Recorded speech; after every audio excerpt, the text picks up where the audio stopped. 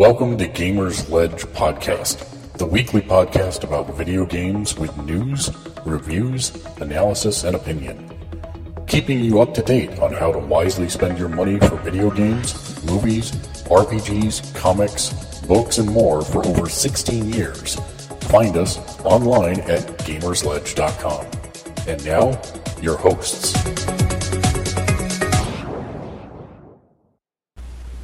Hello! Greetings and salutations. Welcome to Gamersledge Podcast. Come on in, sit down, have yourself a New Year's Eve hors d'oeuvre platter filled with vegetables and dip and mock liver pate and gyoza, which are also known as pot stickers, and shrimp, and summer sausage, and cheeses, and flaky little crackers. That's right. It's Gamersledge Podcast, a podcast about about video games and what it means to be a hardcore gamer. It'll look at the video gaming industry. This is our last podcast of 2014. This is kind of a side-by-side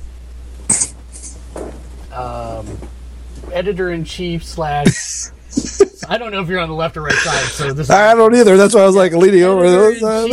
Community manager, just email kind of thoughts on 2014. Warning, this will have spoilers of all kinds in it. Everything ranging from movies to video games. We're just putting the blanket spoiler statement out now. If you don't want stuff spoiled, whatever it may be, then don't watch this. That's your one and only warning. And so, yeah. Yeah.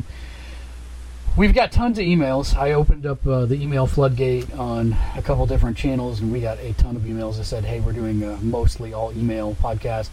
What questions do you have? So I've got those, and we'll tackle those here after a little bit. But first, 2014 is on its way out, and I thought we'd talk about our personal highlights of the year, whether it be movies, TVs, video games, whatever it may be. I know, Matt, one of the highlights for you for this year has been Agents of S.H.I.E.L.D. Yeah. No, TV-wise, we live in an interesting time with TV. Seriously, my DVR is never less than 70% consumed with video recordings. It's wild, and I don't even have HBO, so I'm missing out on some of that stuff on real time, at least. But yeah, Agents of S.H.I.E.L.D. I get it. I mean, I understand the people who didn't like the beginning of season 1. I get it. I understand. And I guess it was just my persistence. I saw a long game. I trusted the creative team, and this season it is paid off. Now, there are going to be people who don't like the show, just like there are people who don't like all kinds of shows. I don't like Seinfeld, for example. Everyone can hate me now because I don't like Seinfeld, but I don't like Seinfeld.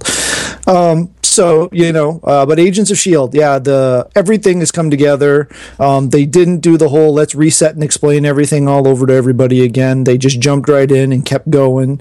And, for me, you can't ask for a more entertaining, engaging show. I mean, that's... Melted what is that? brie, baked brie, and pretzel bread. Pretzel bread, that's what it was. I was like, that is the world's smallest and lightest colored ham I've ever seen. Pretzel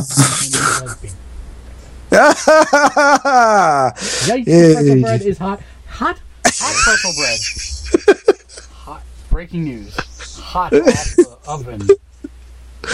I'm sorry. Please continue with it. I think I was done. You've been keeping up with it, right? Yeah. So let me first say, and I forgot we were breaking spoilers, so I actually didn't say a whole ton of stuff because I forgot. I'm going to spoil it right now. Oh, okay. First of all, when they introduced Mac, it was bugging me because I felt like I should know who he was, and I went back and I looked, and it turns out that they went way back. It's like Agents of S.H.I.E.L.D. 1 through 6. He's an actual S.H.I.E.L.D. character.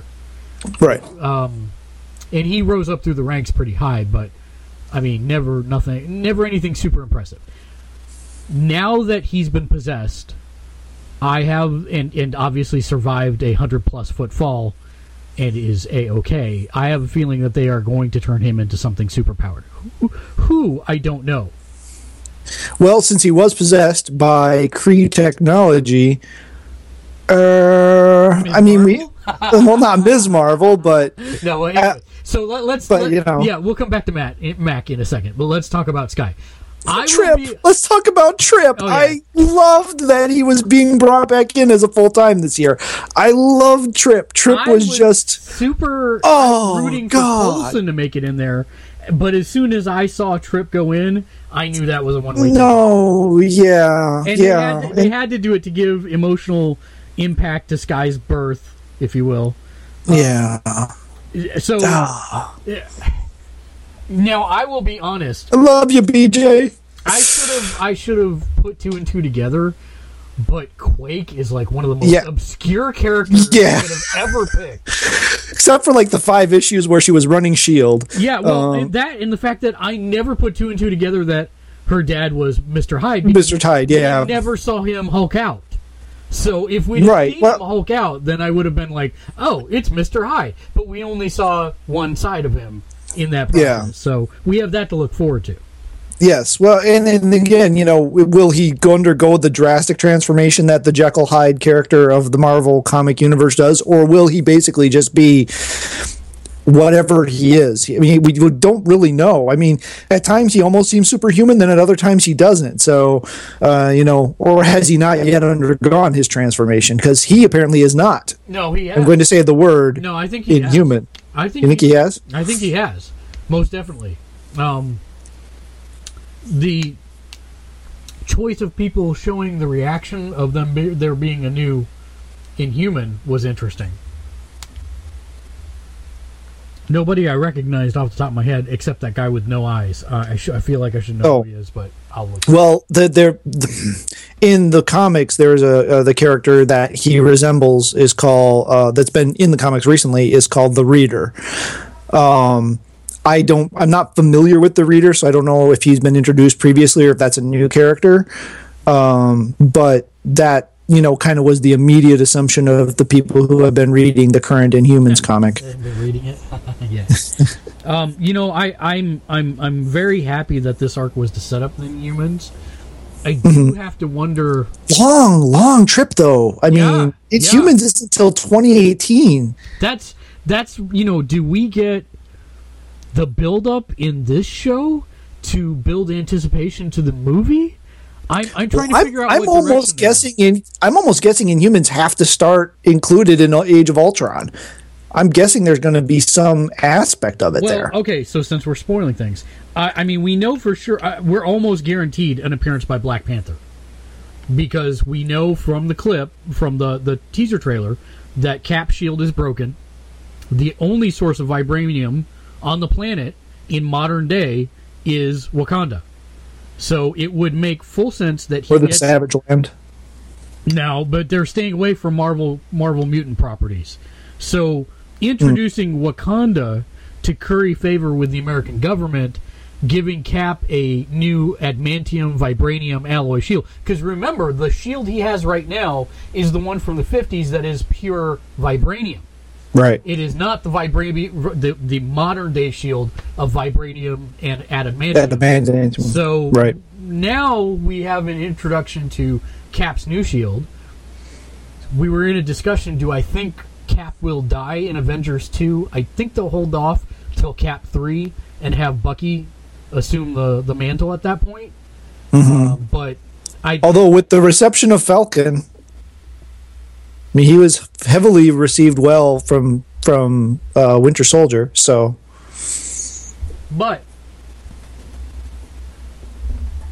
And for those of you who don't read comics, currently the Falcon has assumed the mantle of Captain America. But I don't think they'll do that because they were hardcore teasing Bucky. Oh yeah, they were very hard teasing that. So I could see it going either way. One to try to stay in line with the comics, the other to. Because that's where they plan to go. Yeah, we'll see. It'll be interesting either way. But yeah, I mean, the integration of Agents of S.H.I.E.L.D. to a ongoing movie universe is unprecedented as far as I'm aware of. I've the closest thing would be the Ewok movies. And those didn't. Let's never speak of this again. Oh, come on. I love the Ewok movies, maybe I man. can cut these out in post-production. Holy cow. Come on, Ewok movies, man. But no, I just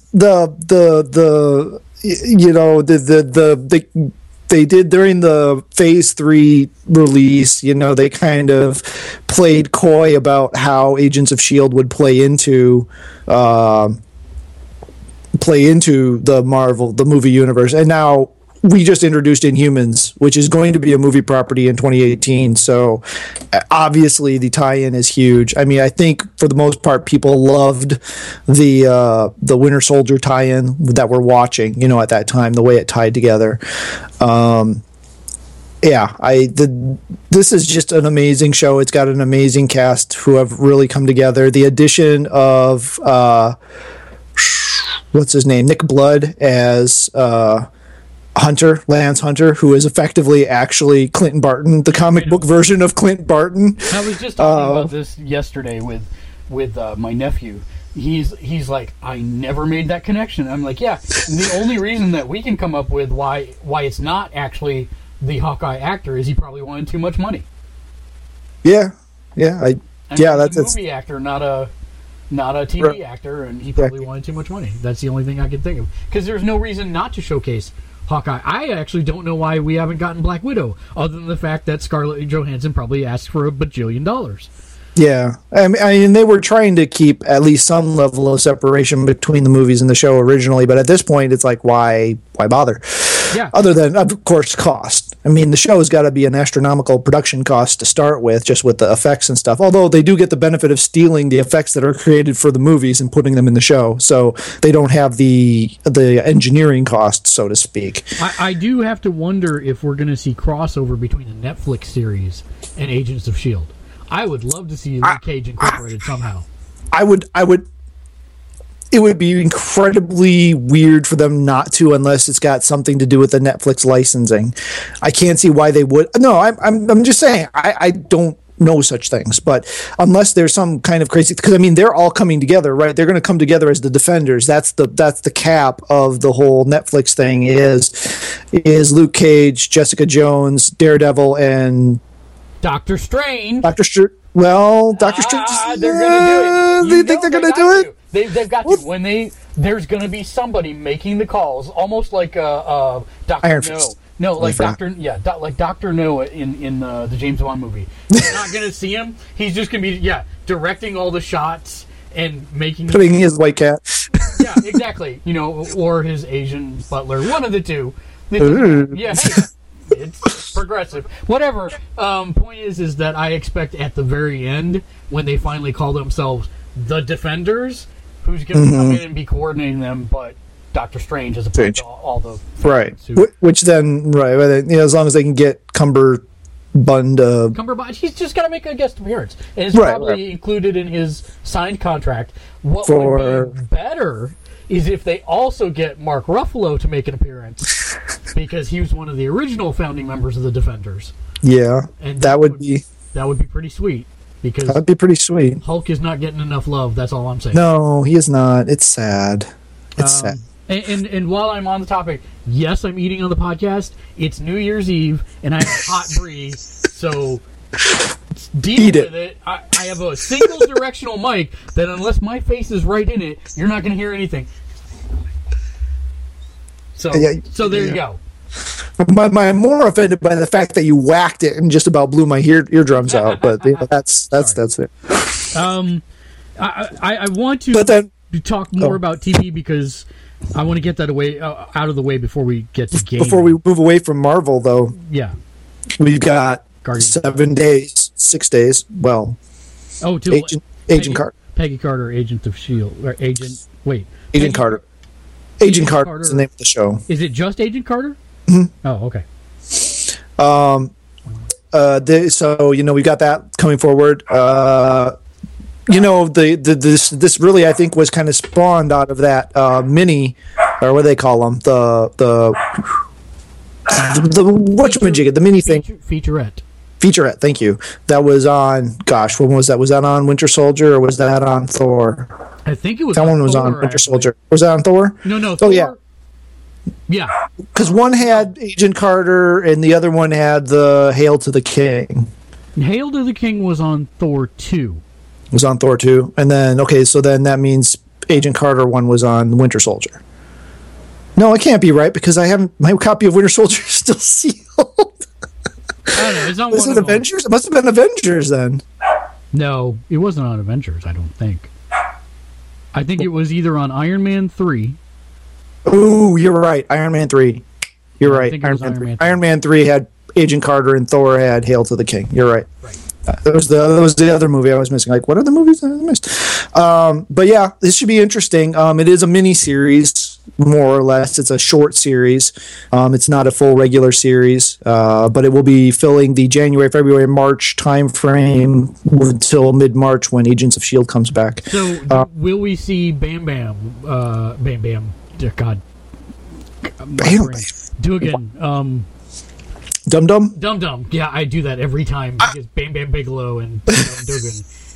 They all start with they all start with the Similar Stan Lee, words. with the Stan Lee naming mnemonic Convention. system. Yes. So it's like I do it every time. Dum Dum Dugan. Will we see the rest of Cap's team? Do you think? Well, we already saw Dum Dum in the flashbacks and Agents of S.H.I.E.L.D. Yep.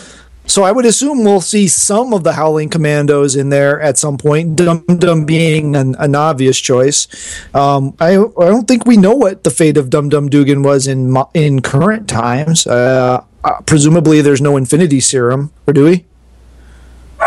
I'm talking in the cinematic universe, not the comic universe. No, we don't know. Well, and they just revealed in the comic universe he's actually been dead since Vietnam, and he's been LMD that Fury's been keeping around ever since.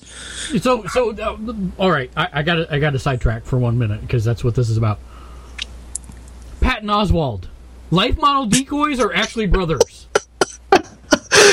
I'm gonna go with running joke. Yeah, they're never gonna answer it. They're never gonna answer Jesus it. H Christ! Because I'm serious. That is like every time I think they're gonna do it, they're like winking, nodding. It's great. Oh my gosh! I want to know that so well. Oh yeah, his system overheated, so he had to go cool down and recharge his batteries. I know what you're doing. Oh god, he plays that so well. Oh my gosh, you can just tell he's having the time of his life on that show. Oh Lord, he is. He is like one of us. If we got to be on that show, he's just. Oh, I'm the tall one. I'm going with clones. I think they're clones. Some sort of probably super soldier program that just went totally twins, and that he's just this clone guy that just keeps being replicated. Either that or he's multiple man, and we just don't know about it yet. No.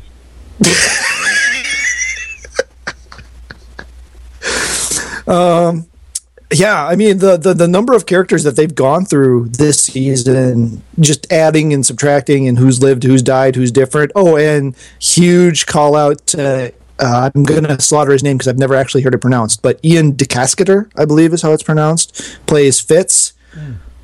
Holy crap. I mean, playing a guy who effectively has had a stroke and is yet still a genius at the same time, that is some brilliant acting he has done on that show, and holy tug at the heartstrings. So let's just anyway. Quickly to get off Marvel's Agents of S.H.I.E.L.D.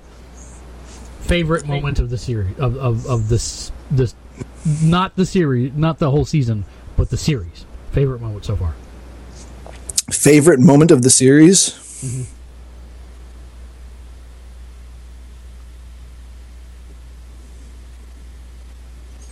Final episode of season 1. Hey guys, it's in here. Or I found it in here. Oh god, okay, you are moving. I thought you froze.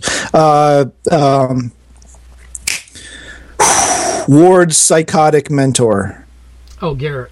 Oh, Garrett God, yeah. had crawled up onto the deathlock table and deathlocked himself and starts giving this villain monologue, and then And then Coulson says whatever that line is there. Hey guys, I found it in here or whatever. And speaking of what's happened to Deathlock, we don't know. He disappeared. He went all rogue agent, gonna go fix the world and find myself. And I'm assuming he's gonna have to pop up at some point. Yeah, me too. Okay. Well, I thought he'd be muggled into the Defenders too. I mean, it's non-canonical, so to speak, but yeah. But yeah, he's got to come back in again at some point. My favorite actually is just a fanboy markout session. It was Crusher Creel picking up a freaking ball. Oh, the ball, yeah. No, that was just too good all around because it was it was total fanboyism. It was subtle enough that if you weren't watching, it would have been just fine. But if you did know what you were looking for, that was I squeed and almost had to change my pants. It was so good. Yeah, I think he picked up the ball. I think I cheered out loud. That and I may have to revise my moment. A lot of Coulson's little aside comments are like the golden moments of the show for me. But you've got the episode with May versus May. He's like, I can't believe I'm the only one here watching this. Yeah, no, that was pretty good too. Yeah. But yeah, so Agent Shields put its nail in its coffin. Anything else you want to talk about from TV? There was lots of good stuff, but obviously we don't have time to go through all of it. I'm interested to see if Ascension will get picked up. I watched the 3-night event of which is essentially the first 6 episodes of Ascension, sci-fi series, trying to recapture that Battlestar Galactica Glory Days stuff. Nowhere near BSG quality, personally, but they've got an interesting premise, and I'd like to see where to go. I'd like to give it a full season and see where it'd go. Maybe end up being worthless, may be a good thing, but I wouldn't mind giving it a season. Obviously, The Flash has been an interesting ride. They're set up now really well. I think we can really kind of delve into it. Obviously, there's still the anticipation for Gorilla Grodd, because that's still been teased heavily, but not yet appeared. Arrow, holy cliffhanger Batman. You know what?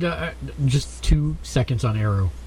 So I started to watch it, and I don't like it. And I realized why I don't like it. Because you don't like superhero shows about superheroes that don't have superpowers. No, believe it or not, that's not it. It's because it'd been bothering me the whole time, and then that whole Flash crossover thing really solidified it for me, is that they've made Arrow into Batman. And I don't mean... To a degree. No, I don't mean his arsenal or gadgetry or any of that. His attitude.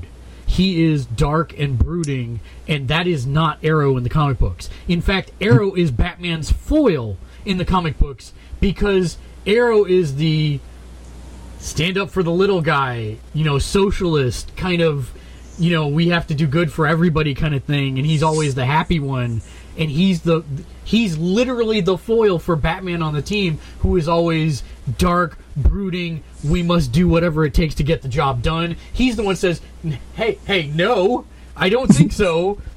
People have rights too, this is bad. That's Green Arrow, and that is not Arrow. Arrow is, life is pain, I've been through a lot of shit, and I'm sorry, but I need to take whatever the most direct method is to get results, because that's life. And if you think otherwise, you're wrong. And I do not like it at all. Well, and the thing is, and I don't know why they played that up so much in the crossover, because part of the progression of the show for Arrow has been he isn't Green Arrow at the beginning. He's the Hood. And that was a very specific naming. There was a very intentional reasoning for not calling him Green Arrow out the gate. And then the transition from Hood to Arrow, he's still not Green Arrow yet. He's still evolving and changing. And he's actually gotten a lot nicer. He's still more Batman than Green Arrow. But he's gotten a lot nicer, friendlier, taking the whole non-lethal approach to things. How far did you get? Not far. Okay. So, yeah, first season 1, he's I am the knight with arrows. He's still that way in season 3 in the crossover. Well, but that's what I'm saying. In the crossover, that's what kind of felt so grating to me was, I don't know why he so drastically fell back personality-wise for the crossover, because he'd made a lot of progression, and then it's like for the crossover, they went back and grabbed season 1 Arrow and wrote that for the crossover, which didn't make sense to me. But yeah, no, I can say it's, I enjoy it, but then again, I'm not a diehard DC guy. So if they mess with Green Arrow a little bit, it doesn't matter to me. Now, will I be saying the same thing if they totally mess around with Daredevil when that comes out? I don't know, because I'm more familiar with that universe. But so yeah, other highlights of TV, Gotham. I will be happy to eat my words. I actually really like the show. It's very dark, but very well written, and it does keep you waiting to see what's going to happen next. I find myself. Well, go ahead. It's still like everything about the show screams it's wrong to me. But what are you going to do? I find myself watching it in spite of myself. I can't honestly say that I enjoy the show, but it's interesting enough to keep watching. Now that the Selena Bruce episode was brilliant. That was awesome. I loved the whole time where they were together for those episodes. Gordon, see, to me, Gordon doesn't. The show is supposed to be about Gordon, and to me, they haven't figured out what they want to do with him yet. It's like he's this way one second, he's that way the next second, and he's just. I mean, okay, he's trying to adapt to this environment that's totally foreign and alien to him. Okay, I guess, but to me, the characterization of Gordon is what's killing it for that show, because everyone else is fine for the most part. Even Alfred, even new Alfred, even like, go beat him up with your dad's Walsh's brass knuckles, Alfred. It isn't bothering me so much, but he bothered me at first, but not so much anymore.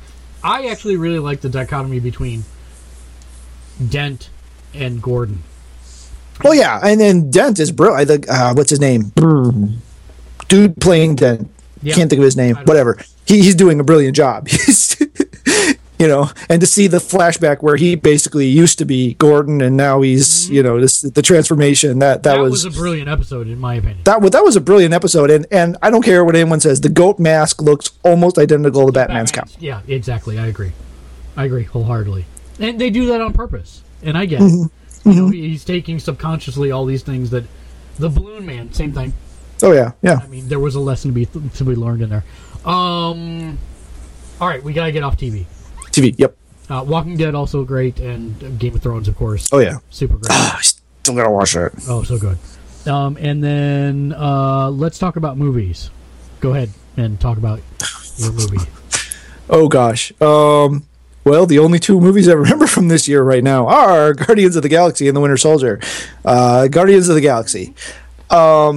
Marvel takes a look at DC, and DC says, well, it's really hard to write a script about, a woman who's wonderful and all these powers and stuff, and says, here's a talking tree and a freaking talking raccoon. Enjoy this. I mean, down to the marketing, the whole "You're Welcome" poster. You can't even hear me anymore. But the whole "You're Welcome" poster was just a brilliant move. I mean, it took some arrogance and some balls to make this movie. If anybody's read any of the stuff that's come out recently from magazine articles with James Gunn and Chris Pratt and some of the cast, this movie was a ridiculous risk. This was the movie that Hollywood would say should never have been made, much less be the highest grossing film of the year when it came out in August. Yes.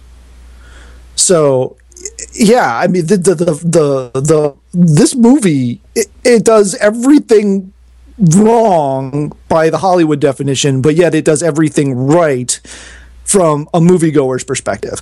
I mean, the balance of by the way. Yeah, I noticed. I thought I was going to say maybe it was Kool-Aid, but the balance between the action and the comedy and the drama, and yeah, I mean, are there plot holes you could fly a small starship through? Yeah, there are some plot holes you could fly a small starship through, but that's a movie. I mean, there are rarely any type of movies with any type of plot that's complex at all that don't have things that are just don't make sense because characters have to do things to move the plot forward. I don't know. I just watched it again the other day with the kids. I guess we were all there, the whole family. And it just, I mean, I've not watched it nearly as many times as, say, Dave. I think Dave's watched that movie 80 times, 79 of them in the theater. So, I mean, I just some things in this last viewing, like I had totally missed it before that that Corpseman Day's family were the pink girl and the pink lady from the bridge that Rocket saved. I totally missed that up to this point. So there was that. But I mean, there's just so much stuff incorporated in that movie. I mean, there's a Chitauri in the Collectors in one of the cage of the Collectors. There's just all the little Rocket and Groot stuff and. There's not, we don't spend a lot of time getting to know these characters. We're really, for the most part, thrown in. I mean, we know a little bit about Quill, just essentially, okay, here's how he ended up in space. Yep. And here's where the tape came from. And we know a little bit about Rocket because he gets the longest self-explanation of who he is. The rest of the characters we just kind of learn as we go, but it works. It's fine. You don't need to know any more than you know. You know enough, and you go forward. Although I have to question of Drax's claim that he has killed thousands of Ronin's agents. He generally ends up being kind of useless. But it's not true. And he did well. Okay, I'm going. I don't know. I don't know. I mean, I guess it depends on what Ronin's agents are. I mean, if they're just those little foot soldier guys that were all on the Dark Aster, then okay, yeah, maybe I guess. But still, Groot probably took out more in that one attack than Drax did the entire movie. And then turns around. Yeah, but yeah, that movie. And then Winter Soldier, I mean, you couldn't be a more opposite movie and yet be just as equally awesome. Yep. The day they announced Chris Evans was going to be Steve Rogers, Captain America, I'm like, all right, that's it. Marvel has lost their ever-loving mind. It's done. They don't know what the hell they're doing. I facepalmed. I ate that hat over and over and over again. I ate it during the first movie, and then I ate it a couple times during Avengers, and then I just never stopped chewing during Winter Soldier because I couldn't have been more wrong. Chris, you're not watching, but man, I'm sorry I ever doubted you. But yeah, that whole movie, and the introduction of Falcon. I'm forgetting the actor's name right now. Sam Wilson. There you go. But the introduction of the Falcon, short of him, he can't actually talk to birds, but still, it was a great character. Again, very, very much how Trip was introduced in Agents of S.H.I.E.L.D., the same kind of reception type thing with bringing Falcon and Sam Wilson in. On the left. But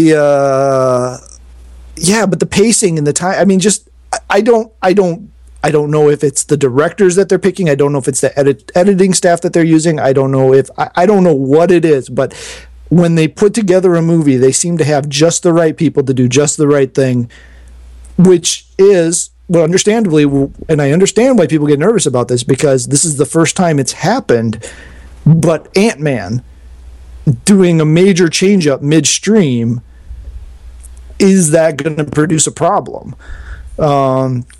Or was the director actually the problem? I know I get slammed by a select group of people I know for ever inferring that Edgar Wright may make a mistake or not do something correctly. But if he was really being Edgar Wright and wanting to do his own thing, which was over here in the way he wanted to do it and not playing ball with the larger MCU, I can see why they would have a disagreement and end up parting ways. Will that make the movie better or worse? We'll see when it comes out.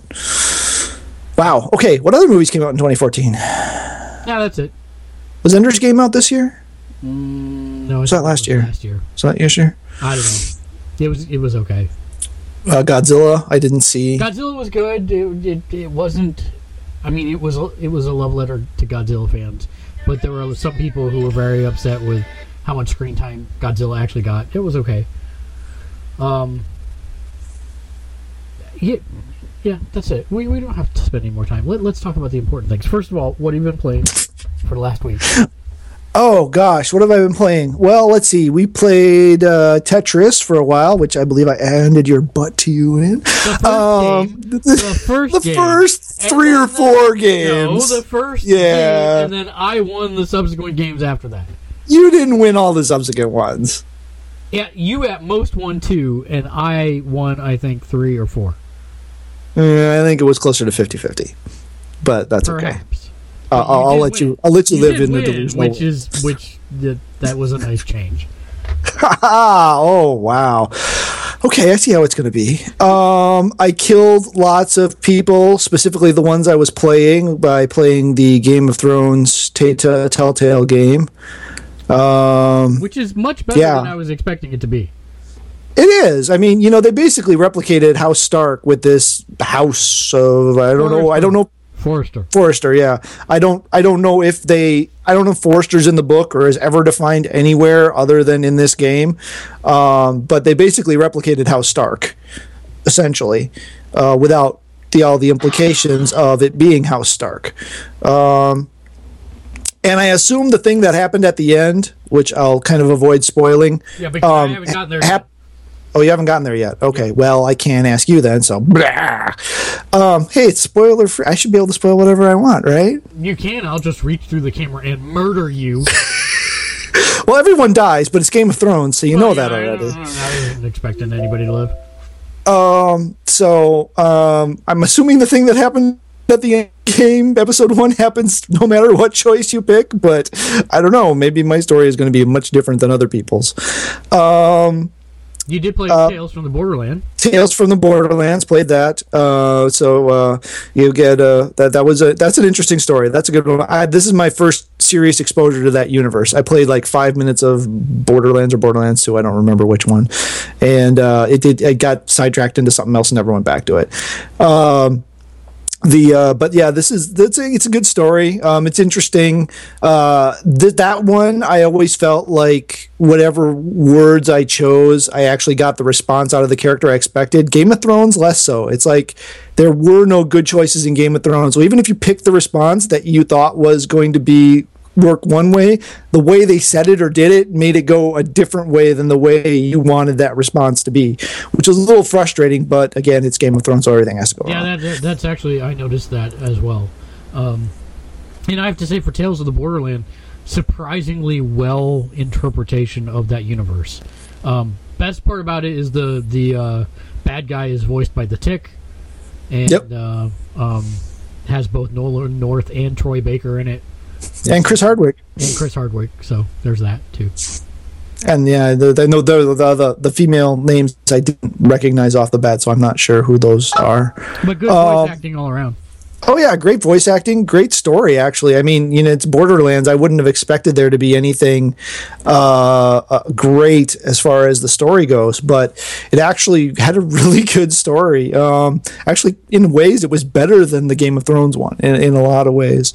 But you haven't finished the Game of Thrones one, so we can't really compare notes on that. Let's see. You played a little Far Cry 4. I did. Thanks to you and Gith, got the key to Kyrat. Did I say that right? Or whatever it is. That thing that allows you to play for 2 hours without having the game. Now, when they announced Far Cry 4, they way oversold that because it sounded like it essentially sounded like share play. You could invite as many friends as you wanted, as many times as you wanted, and let them play with you without having to actually own the game. That is sorely not the case. It is, you get one key, which is good for 2 hours with whoever you want to play with, and then you got to buy the game. So, anyone out there that was looking to do that, it is the key itself, the 2 hour thing, it's a very strict limit. You'll keep getting little pop-ups in your corner of your screen saying, you only have 37 minutes left. But overall, the game itself was fun. Again, not in the story mode because you can't do story co-op. You can only do the open world missions. But just looking at the map, story is this much. It just opens the map. That's all it does. Right. And then the map is ridiculously huge. I mean, and you said this while we were playing. This is basically what Destiny promised. Yeah. We have this huge map, this huge open world. Are there some things that don't make a lot of sense? Yeah, there's some things that don't make a lot of sense. Like you were talking about, once you capture a village or once you liberate a village or whatever they call it, it'll immediately get attacked by the bad guys, and the bad guys will win, but you still own the village. So, there's some weird stuff like that kind of goes on in there. But the little helicopter, what are those things called? The little gyrocopter thing, whatever they're called. It's weird because it's like you can go anywhere you want, but then you'll randomly run into this wall and it'll like hit you. And what you mean is a ceiling. Well, a ceiling, or you'll see a place where you physically can go right over there because there's a platform where you can stand and do stuff, but you can't fly the little chopter thing over there without it because its altimeter won't go that high. Yeah. Oh, is that what it is? Okay. Well, yeah. I guess I didn't catch that when we were playing. Yeah. A lot of drug references in this game. Holy cow! Not to mention your reaction when you stab yourself with that healing kit. But that reaction is different from the main characters. Just FYI, you're playing the sidekick Hick. Okay. And he's like, yeah, bro, let's do this. Yeah, I'm from Sticks. And so his reactions are all like, wow, that's good stuff, or whatever. The main character is more like, oh God, thank God, I'm not gonna die. It's a little bit different. Okay, but fair enough. Contrast, it's funny. Yeah. So it was good, but I mean, the shooting mechanic was fine. The gameplay was fine.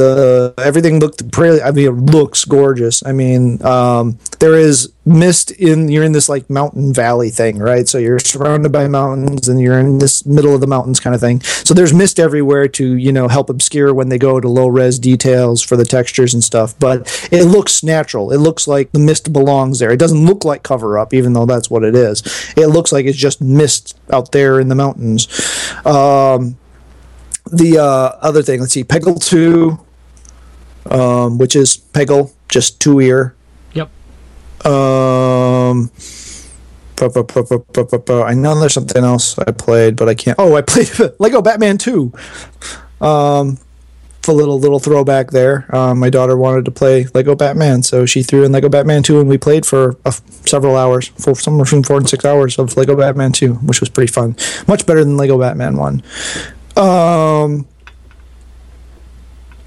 I can't think of anything else that I've been trying to finish the Titan map on Attack on Titan, or not Attack on Titan, Titan Attacks, Titan Attacks, Titan Attacks, Attack on Titan, something completely different, which they're doing a lot of action for, which, Japan, why? But anyway, and they're doing a Marvel Comics crossover with Attack on Titan. Again, why? But anyway, I'll probably buy it because I'm stupid. Titan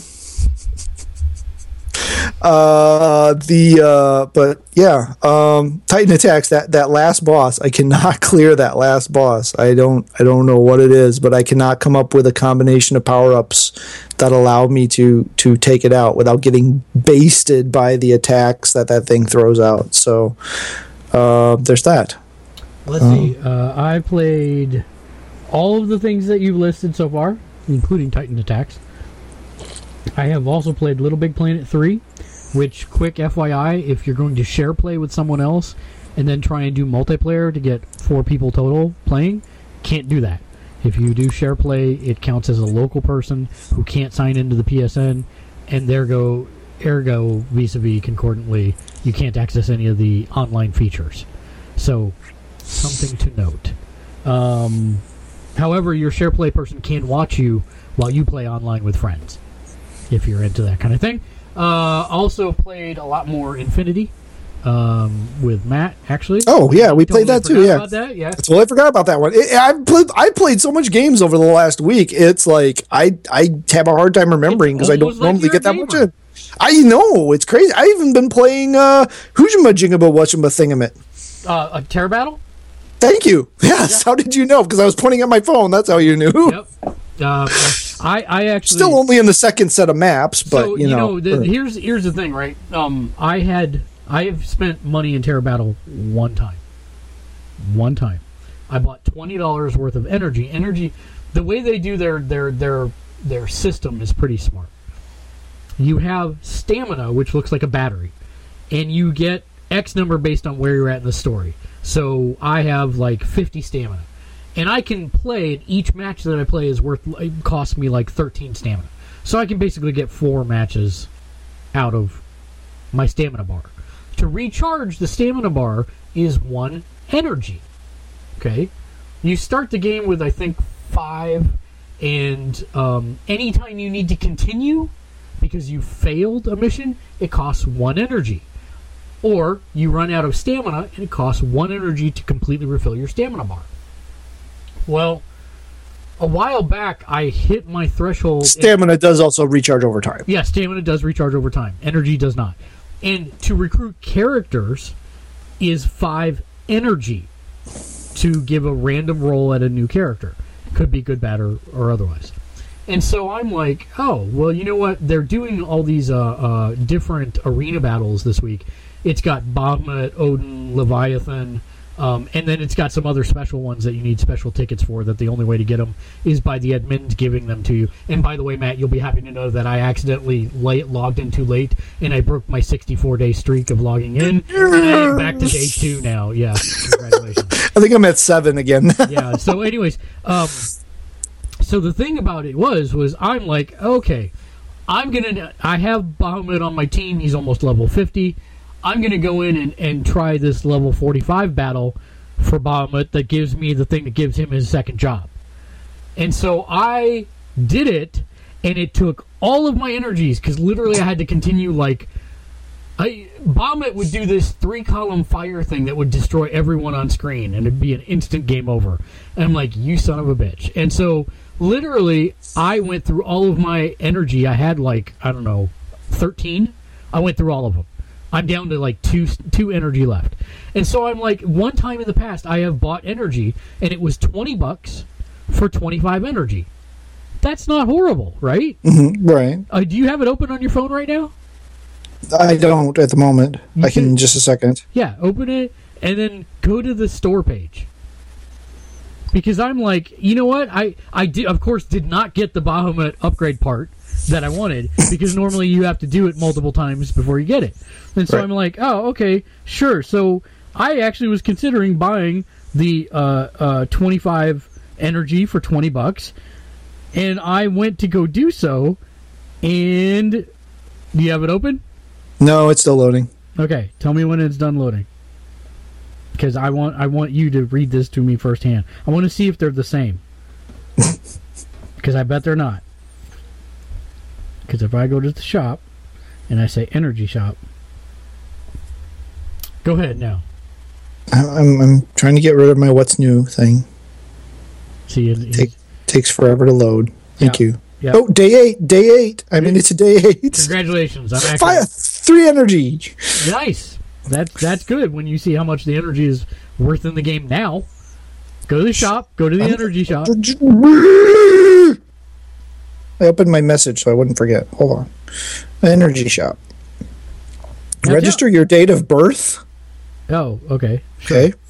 I've never been in here before. Let's see. I don't know. What month was I born? I think that one. Old McOld. Yeah, I could just put 1901 for the year, right? So I remember last time I bought it, 25 energy for $20. How much would 25 energy cost me now? I don't have a 25 energy. Yeah, I know, but go to the next one, which is 30. 30, yeah, $20. Yours says $20? Mine says $20. Do you know what mine says? Nope. $158. I can get 100 energy for just 60. I can't read that. Can't read it. Whoa, geez, holy cow. Wow, yeah. What? So does it go up every time you buy? That's the only thing I can come up with. That is brutal.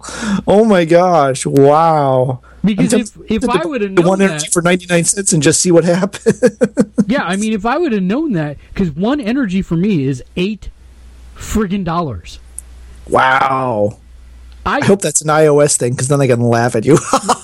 No, I don't know what 100 energy. How much does that cost for you? $60. $60. $448 for me. Boosta bumbo. And I don't know what this is. I haven't gone on to like any forums or anything to look it up. But man, I about had. I'm like, oh, I'll go buy 25 for $20, and then I was like, holy fuck! Seriously. I about dropped the phone. I couldn't believe it. That's Jesus. Yeah, that's insane. Yeah. That's so it must be when you buy it goes up. That's brutal. It's diabolical. Because that's like the first horrible thing I've seen them do to this game. I know. I'm like, holy crap. I was like, maybe they just timed it based around the fact that they're doing all these things that require energy and continues. And then that's why I wanted you to go in there and verify, because that's brutal. That's just flat out brutal. All right, Matt. We know the best game of the year site voted on was Dragon Age Origin, or Dragon Age Inquisition. Inquisition, yeah. Which I still have yet to play more than a couple hours. I know, you're made of fail sauce. So often is true. Your personal game of the year? Personally, I'm going to stick with Transistor. Good choice. That was a beautiful game round and round. I like the combat system. Remind me equal parts of like Mega Man and Parasite Eve. The whole concept, the quirkiness of it, they give you just enough to go, and you just go with it. There's a ton of questions that weren't answered about that game, but it wasn't about answering questions. And the end of the game, you haven't got to the end. No. Oh God, the end of that game! Holy crap! I'm gonna say overall my game of the year still stands as Dragon Age Inquisition, but I gotta say the amount of fun I've been having with Far Cry 4 is, and I just put Grand Theft Auto in the online in tonight and started playing that again, and that's really, really good. The update is pretty awesome. And Destiny has to still be in your top list because you still pump hours into that. No, it doesn't. It's in my most disappointing game of the year list. It's still got to be one of your capital time-consumptive games, though. Look, the funny part is Gith was the primary champion of that, and I said this before on the podcast. Now it's like, guys, dude, he's literally like, guys, do we got to do this? I don't see a reason to do this if we can't get 6 people together. Then I can solo it on my own. No reason to do this. I'm gonna go back to killing things in Far Cry 4, and I'm right there with him. I mean, like, I'm there to pick up my shards by running the raid. But literally last night, I soloed the first 3/4 of the raid by myself. And that would be the definition of soloed. The only reason that I even got on was to do the second part with everybody else, to go through the motions of doing the raid. And what did we do? The same things we did if we'd have been soloing it ourselves. I don't know. I'm going to hit 32, and then I'm going to be like... So you're not going to put in the time to get the platinum? The amount of time you put in, you should have a freaking platinum by now. No, you know what one of those trophies is? That you have to have everybody complete a raid without dying. A raid without dying. Wow. Well, yeah. I mean, I guess if you got good enough soloing it that you could do it by yourself without dying, that's probably about the only way that would happen. You can't solo the whole raid. No. Anyways, that's on my most... I look at Far Cry 4, and it is what Destiny promised us. Yeah.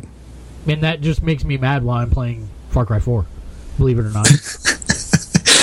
I could be doing this in the sci-fi motif right now. Yeah, no, that's exactly it. And I mean, like, think about how cool some of those world missions could be, and we get none of it. I mean, there's no assassination missions, there's no nothing. It's always just defeat X number of waves of things and a big boss at the end.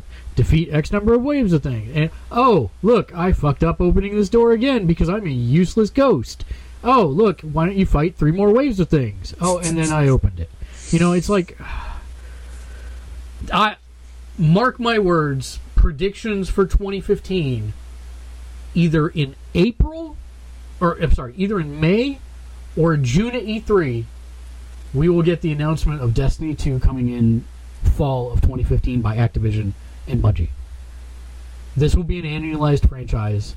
I do not see a way around it. And this game is so broken, they can't fix it.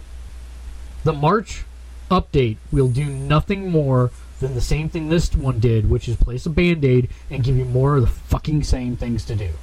And resplendent energy.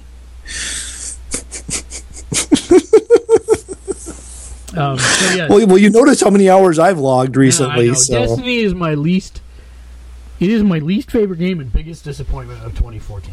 Wow. And my significant other yells at me, "Why do you keep playing that if you hate it?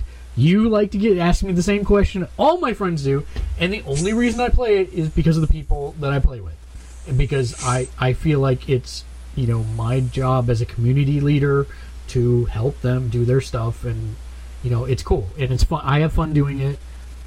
The mechanic is fun. That's the thing. I mean, as many things the are game is not. Right, yeah. I mean, as many things as are broken with it, there is still at a core a good game there. I mean, a good game mechanic, a good shooter, right? Yeah, I mean, and it's fun. I mean, I had fun playing with you guys. But yeah, I mean, I'm we all know, I mean, I take a lot of crap, but I'm not good at team shooter stuff. I'm just not. It's, but it is the one thing that I do when I'm not getting incredibly freaking pissed off at my own inaptitude. It is one of the few multiplayer things I do enjoy doing. See, I really think that the only reason that I have stuck with it and Gith has stuck with it, and the other people that are in my group is because we're all MMO players, and MMO players are a select breed of people who think of video games as a second job. It is work, and it is not fun. But you do it so that you can get the rewards, so that you can have the status and the prestige, and be able to kill the things that most people can't. It is work instead of play. And that's what Destiny is to me. I get no joy out of it, per se, other than the shooting mechanic. But that's not, enough to sustain me. Literally, if those guys were not in the game, I would have put Destiny down a long, long time ago. So that's why I go back. And will I go back through March? Yes. Do I think I'm going to be happy with the update? Hell no. Am I happy I spent the money on the updates to begin with? Hell no. Well, the March date's already in the box. I mean, the March code is already in the box. I mean, aside from some bug fixes, there's no new planets, there's no new anything. It's all there already. Last night was raid night. We were having this discussion last night. They did not fix anything in the raid. They had the opportunity to fix stuff this week and roll out a patch. Nothing. Nada. Zip. So every exploit, every cheese, everything we could do is still in there. Bugs. They haven't fixed a single bug that I know of. All they've done in the game is actually literally stop people from cheesing certain parts of the original raid. So, we were joking that they probably hired some fan to do QA for them, and the guy's like, Bungie QA, dream job of a lifetime. And then he moved to Redmond and he went to work day one, and he looked around and realized he was the only fucking QA person that there is. And realize that it is not a dream job anymore. That is pure hyperbole and speculation on my part, but that's what I think happened. Well, yeah, I mean, I would say normally something the scope of an MMO is almost impossible to QA. I mean, it is almost, but this is not the scope of a normal MMO. This dungeon. This isn't even like a third of the content of Far Cry 4. Right, and I mean, Far Cry 4 doesn't have hardly any bugs in it. Right, and I don't know. I don't have any defense for it. I think your statement is probably hyperbolic in nature. Yeah, I know it is, but that's how I feel as a player. But there is definitely a failure somewhere in the system, right? Somewhere in the chain of things, there was a serious failure. My guess is, again, this is just a guess, based on everything we know, there was a serious turning point where things changed. And based on things changing, there were some core mechanics and core stuff that just could not be corrected in the that couldn't get corrected in time. And there's just some core mechanics that are just broke because 90 degrees go that way. Yeah, I agree. But I mean, based on my experience in running projects, that's usually what happens. All right, let's get to some emails. We oh gosh, what so what was your personal? Did you stick with Dragon Age? Was that your personal? Yeah, Dragon Age. Yeah. So we put out the call for emails. We got a bajillion emails. So, emails assemble. I have not looked at these to pick them up. Sorry, but to go back, it's still on the third or fourth viewing, whatever it was. Glenn Close says, interlock and form. I want her to say Voltron. Yeah, no, I agree. Sorry. All right, so the first question comes from Tokul. Tokul asks, do you feel that party chat has taken away from multiplayer? Games seem to be adapting around the idea that you won't speak to your team. The Halo 5 beta, for example, has AI teammates call out things so much that it's hard to speak to your actual team.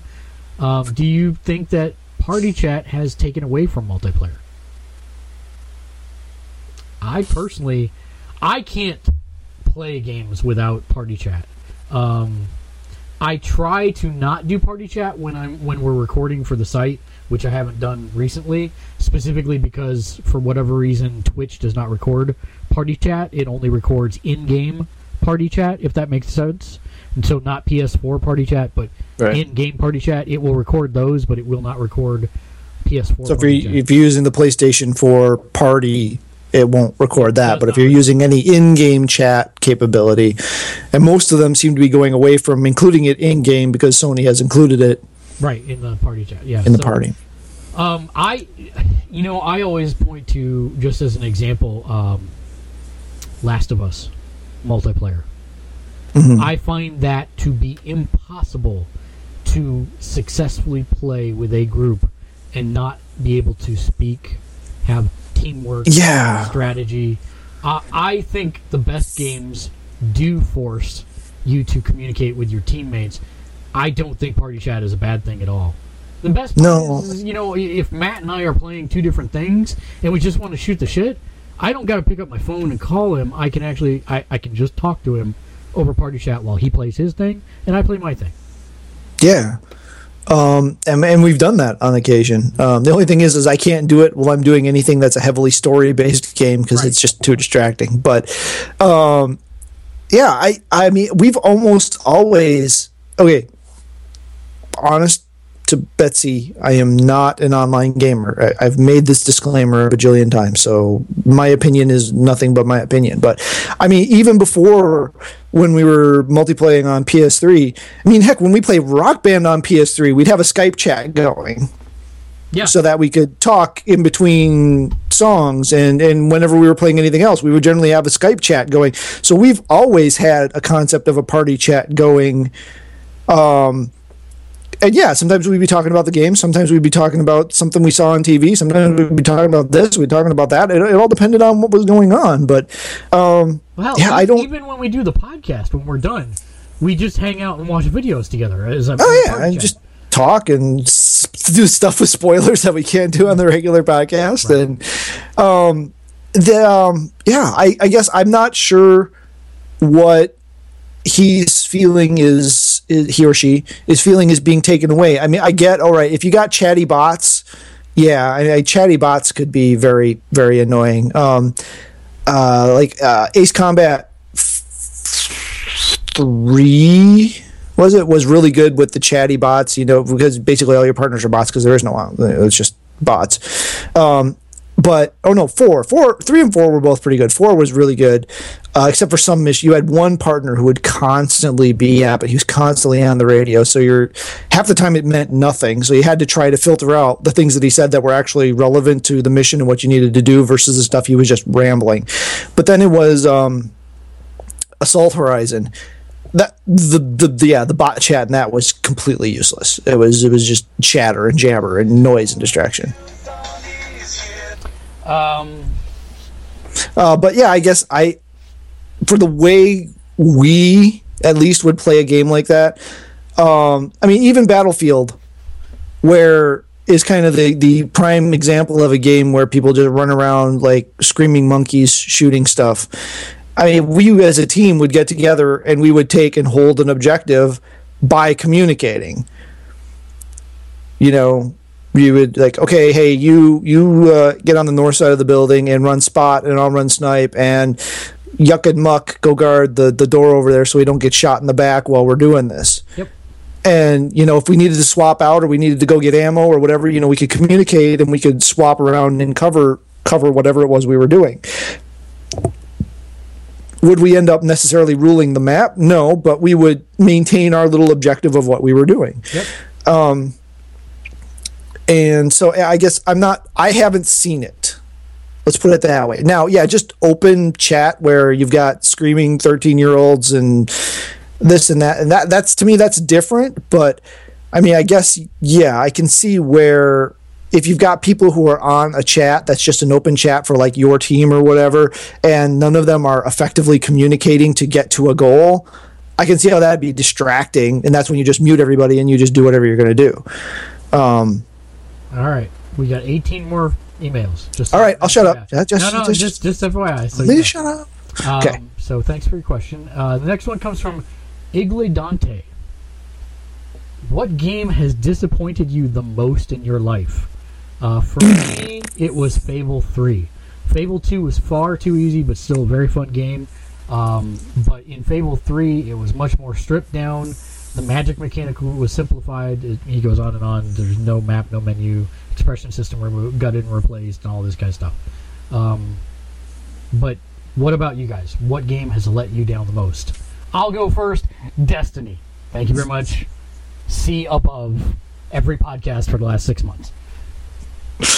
The most dissipating game you keep playing. I won't disagree with that at all. It just makes me more and more angry every time I do log into it. Right. Which isn't good for your blood pressure. It's not. You're getting old. You got to avoid this unnecessary stress.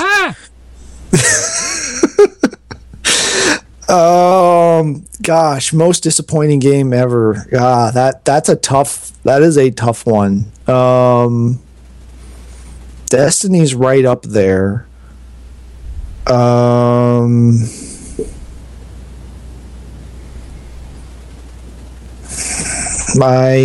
trying to think. Okay, my limited brain power recollection, I'm sure there are ones that I'm more disappointed in, but the one that's coming to mind right now is Final Fantasy 13. Oh God, yeah, that's a tough. That's Destiny. I was more disappointed in, but I was really disappointed in that game too. Yeah, I mean, I want to go back and finish it, but I just cannot force myself to put the disc in the system. I can't do it. Now you know what I feel like when I play Destiny. Except you can get the disc in the system. Yeah, but I'm swearing the whole time I do it. Yeah, it physically causes me like mental anguish to think about putting that in and keep playing. I actually get more excited about thinking about restarting 12 because I lost my save file umpteen years ago when my system crashed. There is a rumor of an HD 12 remake. I know, and that would be freaking awesome. And for the first time in a long time, I'm actually excited about a Final Fantasy game in 15. Well, Type 0. Oh, on Type 0, I hear it's great. It's RTS. I've heard nothing about great. Yeah, so I'm excited for that too. So that's it's an odd feeling to have. It is, I know. And 15, I mean, it looks like there could be a game there. Does it look like a Final Fantasy game? I don't know. Some of it, a little bit. but it looks like it might actually be a good game, which at this point, I don't care. If they can put out a good game, it isn't quite Final Fantasy. Well, okay, I'll live. Yeah. I'll live. Right now, Final Fantasy 13 is the one that I think of. I can't even. I would rather go back and play Prototype, which was a pretty big freaking disappointment, than play Final Fantasy 13. Which, you see, Prototype 2 is one of our free games. Gyro asks, what completely ruins a game for you? There's not a lot of clarification there. Any number of things can ruin a game. People talking ruins the game for me. Especially if I'm trying to pay attention. That definitely ruins a game for me. Oh, yeah, you're looking at external influences. I know. There's no definition. It could be external, internal. I don't. I personally also don't like. I don't like shoehorned activities. Things that are put into the game to pad out its length. At first I was very upset by the 6 to 8 hour campaigns and things, having grown up with Final Fantasy VII, which took me 182 hours to finish and put down. Things like that. So when they started moving to the 6 to 8 hour campaigns, I felt gypped, if that was a good way to say it. And now, because of, I guess, where I am in my life and the time allocation I have for playing games, 6 to 8 hours works really well for me. And it doesn't, I have no problems with that whatsoever. So now when I see games put in extra things just to pad out the clock game time length, then I get upset with that. That's really probably both the external and internal answer I could give for those.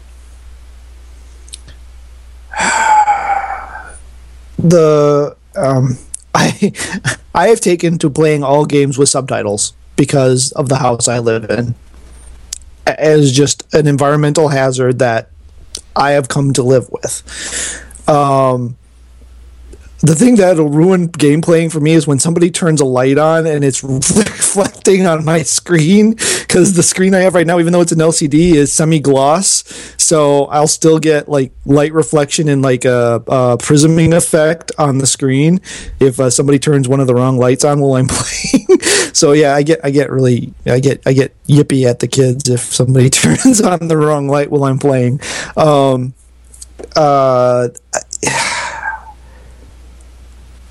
Bad decisions. I mean, that sounds really generic, but it's the best way I can think of to explain it, because, like you said, padding a game with useless activities, that's a bad decision. Destiny. I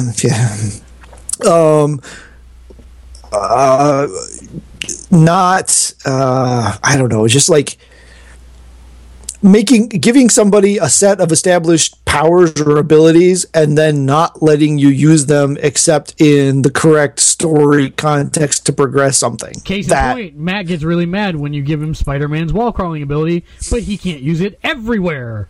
Exactly. I'm freaking Spider-Man. Why can't I climb up this obviously brick wall right here?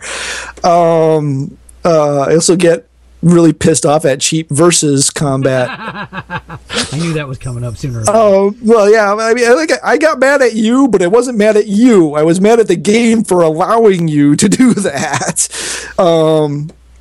Yeah, just I guess that's the thing. Any little thing,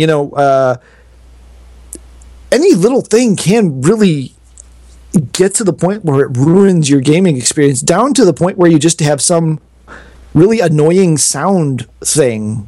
And if it happens frequently enough, like we were talking about, if you got bots that are constantly talking and saying stupid stuff like, there's enemies over there, I see the freaking enemies, mini map, shut up. Or going back to Destiny, we've awoken the hive for the 19th time. I think I set off an alarm.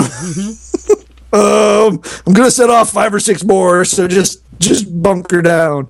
But yeah, I guess the mechanic that gets me the most is when I'm Yeah, it goes back to like your comment about Spider-Man. I'm Nathan Drake. I am part monkey. I can climb on anything except this wall here.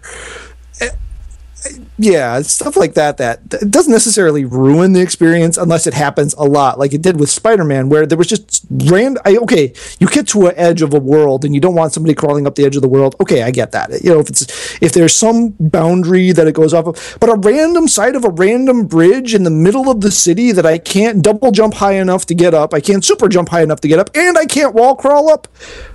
WTF. Jack MP 200. What? Jack MP 200.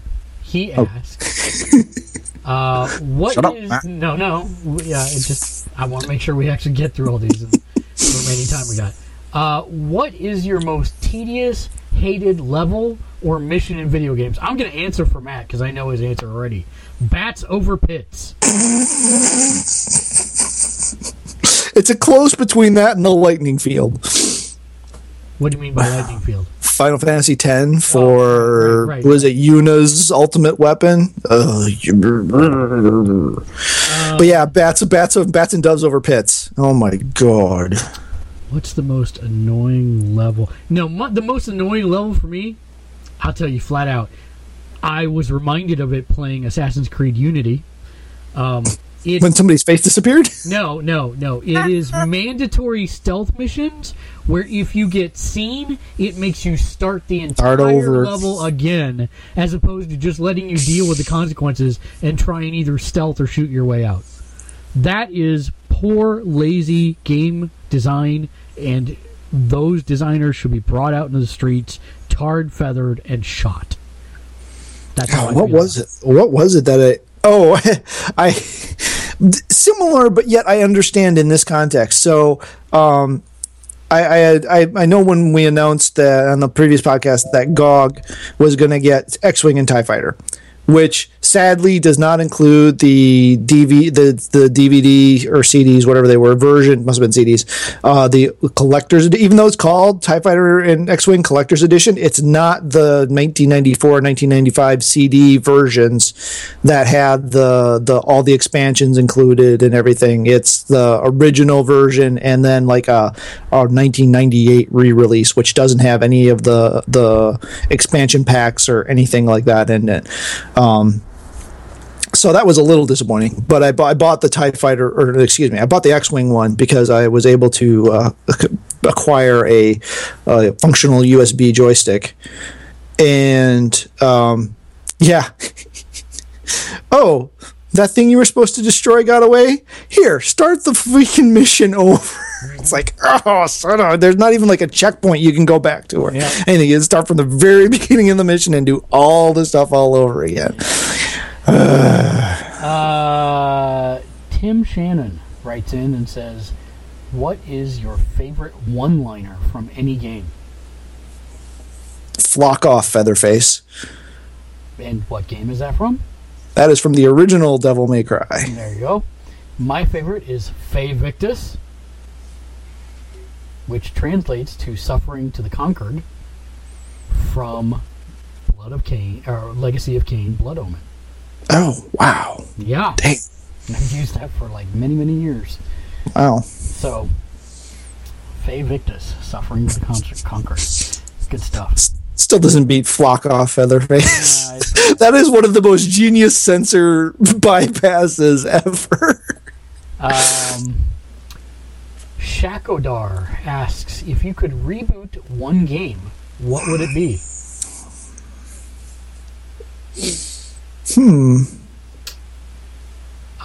My obvious go-to, which I've been saying this for years now, Bushido Blade. Well, it did get rebooted. Nidhogg. Yeah, no, Nidhogg is fun, but it's not quite the same. But yeah, if you've not played Nidhogg, you should play Nidhogg. It's kind of fun. We played that too. I totally forgot about that as well. But yeah, I think they should reboot Bushido Blade, take it back to its original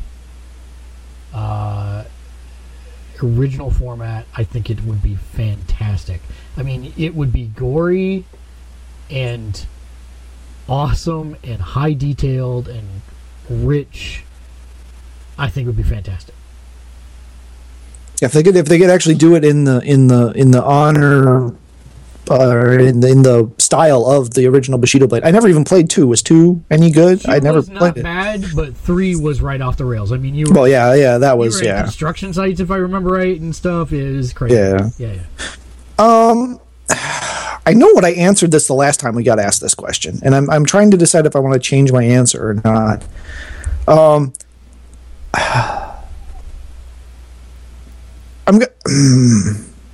Are you going to force me to stick to only one? Yeah, one. Is it it just says game. It doesn't stipulate what. Game. Well, one of my answers is already getting rebooted, and we're getting that game this year, and that's King's Quest. Mm-hmm. So I'm not going to answer that one because it's already getting rebooted. Last time we had this question, I answered Prototype because I think there's a good game there. Mm-hmm. They just fucked up on execution. Now that I've played X-Wing, I would really like that series to get rebooted. And with the revival of Star Wars, it seems like a prime time for that series. And not Rogue Squadron. I'm sorry, I hated the Rogue Squadron series. Hated the Rogue Squadron series. But X-Wing or TIE Fighter or something in that thread would be awesome. I think that's what I'm going to go with, just with the hype of Star Wars and having sat down and played that. I still would like to see a reboot of Prototype, but they could. If I don't see it, my life will not be that much different. If I got a reboot of X-Wing and TIE Fighter, X-Wing and or TIE Fighter and or something like that, my life would be awesome. Good. And if you can't do that one, then Wing Commander. I'll take either one. The Ion Shake asks, what's the worst game you actually own? For me, it's Devil May Cry 4. I was very upset with this because it seemed like half of an alright game, but then the rest of it was a tech demo environment, and in order to get the cool stuff, you had to go back and play the game again like I wasn't sick of it already. What's yours that you regret? What's yours? Do you regret buying it? Do you still have it? If not, how did you dispose of it? That's a tough one for me. Oh, yours wasn't Devil May Cry 4. That was the question. No, that was the Okay.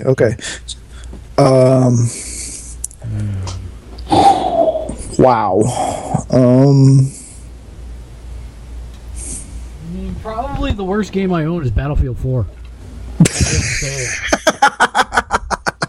I mean that one would have been like on my most disappointing. We logged quite a few hours in Battlefield 4.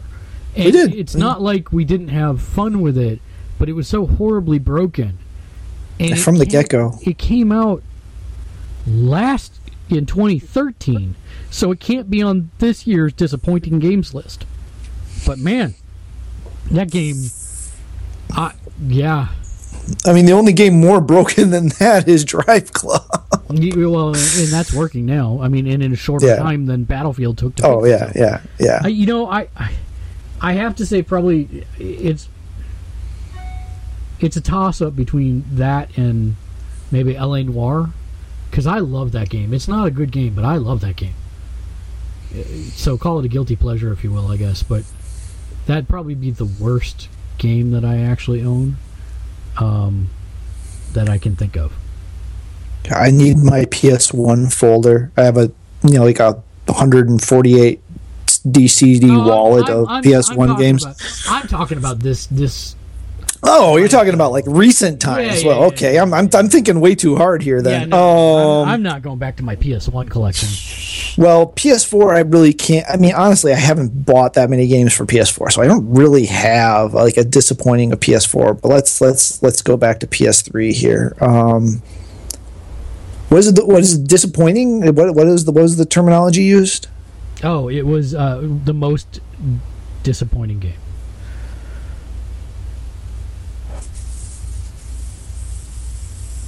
For you, probably be Final Fantasy 13 then. Well, no, because even that is better than... I was very excited. I thought the developer on this one was going to have a good... I didn't expect it to be a great game, but I thought it would be a good game. And really it ended up not being. And that's Spider-Man Shattered Dimensions. Yeah, that was a disappointing game, all right. Yeah, I mean, there was some good script stuff in there, and Neil Patrick Harris's Spider-Man was good. And it does have one of my favorite lines in games, too, because you in the Ultimate Universe, you're fighting Electro, and Electro gets supercharged by a hydroelectric dam or something, and he goes giant, and he's like, I am a god! And Spider-Man goes, without pants! Which is just brilliantly executed. So that's probably the best part of that game. That's like the only part of the game that's really worth it. But yeah, I think that's probably the biggest disappointment game that I currently own from the last couple generations. Otherwise, the original Tomb Raider is right up there too.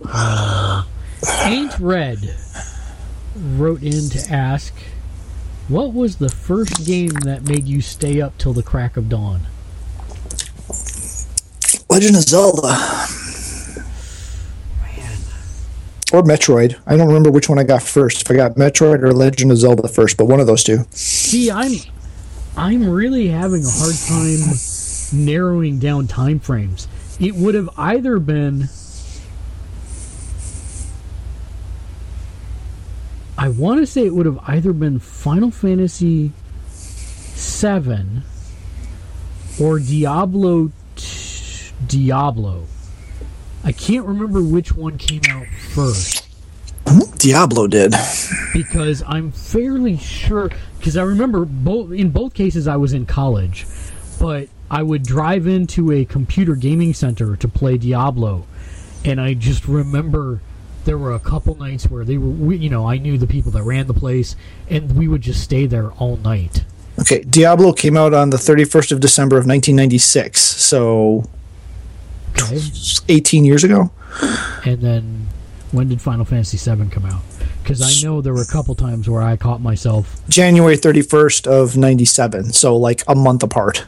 So then I guess Diablo 1 would have been it for me. Because, man, we'd have like, I think we'd have 6 people, 4 to 6 people playing Diablo in this game center, and they'd just stop charging us. He'd be like, all right, you're going to stay for another couple hours? All right, just pay $20 and you can stay all night. And, until I go home. And then he would never go home until 9 in the morning. So I think that was my first all-nighter. I can't remember as a kid with the Super Nintendo or the Nintendo system. Okay. Well, okay, yeah. I mean, if we're talking literally crack of dawn, yeah, the first one. I can't think of one before that because I did not do that stuff before college for games. Yeah, I'm not sure I ever did that either because I know I stayed up late playing those games that I mentioned and then some other ones subsequently. First time I literally stayed up way later than I should have. No, till dawn. Till dawn. Well, that's what I'm trying to remember if I ever actually have stayed up all night playing till dawn. But if I know I stayed up playing till at least 5 a.m. and we'll call it dawn. I don't know if there was a dawn at 5 a.m. that time or not. The first game I know I did that with was Chrono Trigger. Oh yeah, that's a good one too. I know I stayed up very late, but I don't think I ever. Wait, was Chrono Trigger before Final Fantasy VII? Yeah, Chrono Trigger was SNES. Yeah, somewhere in there. Those years are kind of a blur to me. They're all kind of meld together. So, we get old and our synapses don't work anymore. Pretty much. Good question. Thanks for writing in. Sketch Amp wrote in and said, March 11, 95, if anyone was curious for right. Chrono Trigger. Guys, what game sequel still needs to happen? For me, it's kind of obvious, but speaking of, I want another game in the Chrono Trigger Chrono Cross universe. What game sequel still needs to happen that isn't already on the list of things to be developed? I really like your answer.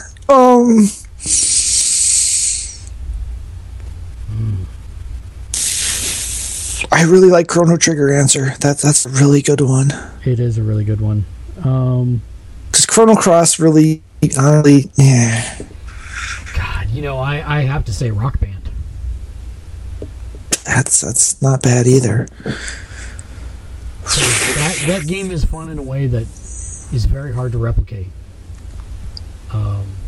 And I think some of my most unique and fun gaming moments has come from that game.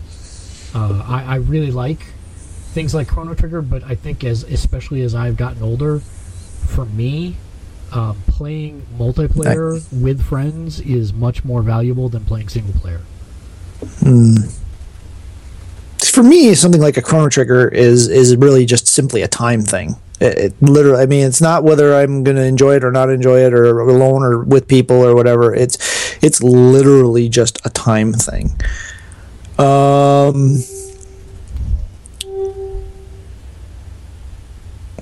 a keyboard there? Yeah. Hitting the wrong buttons.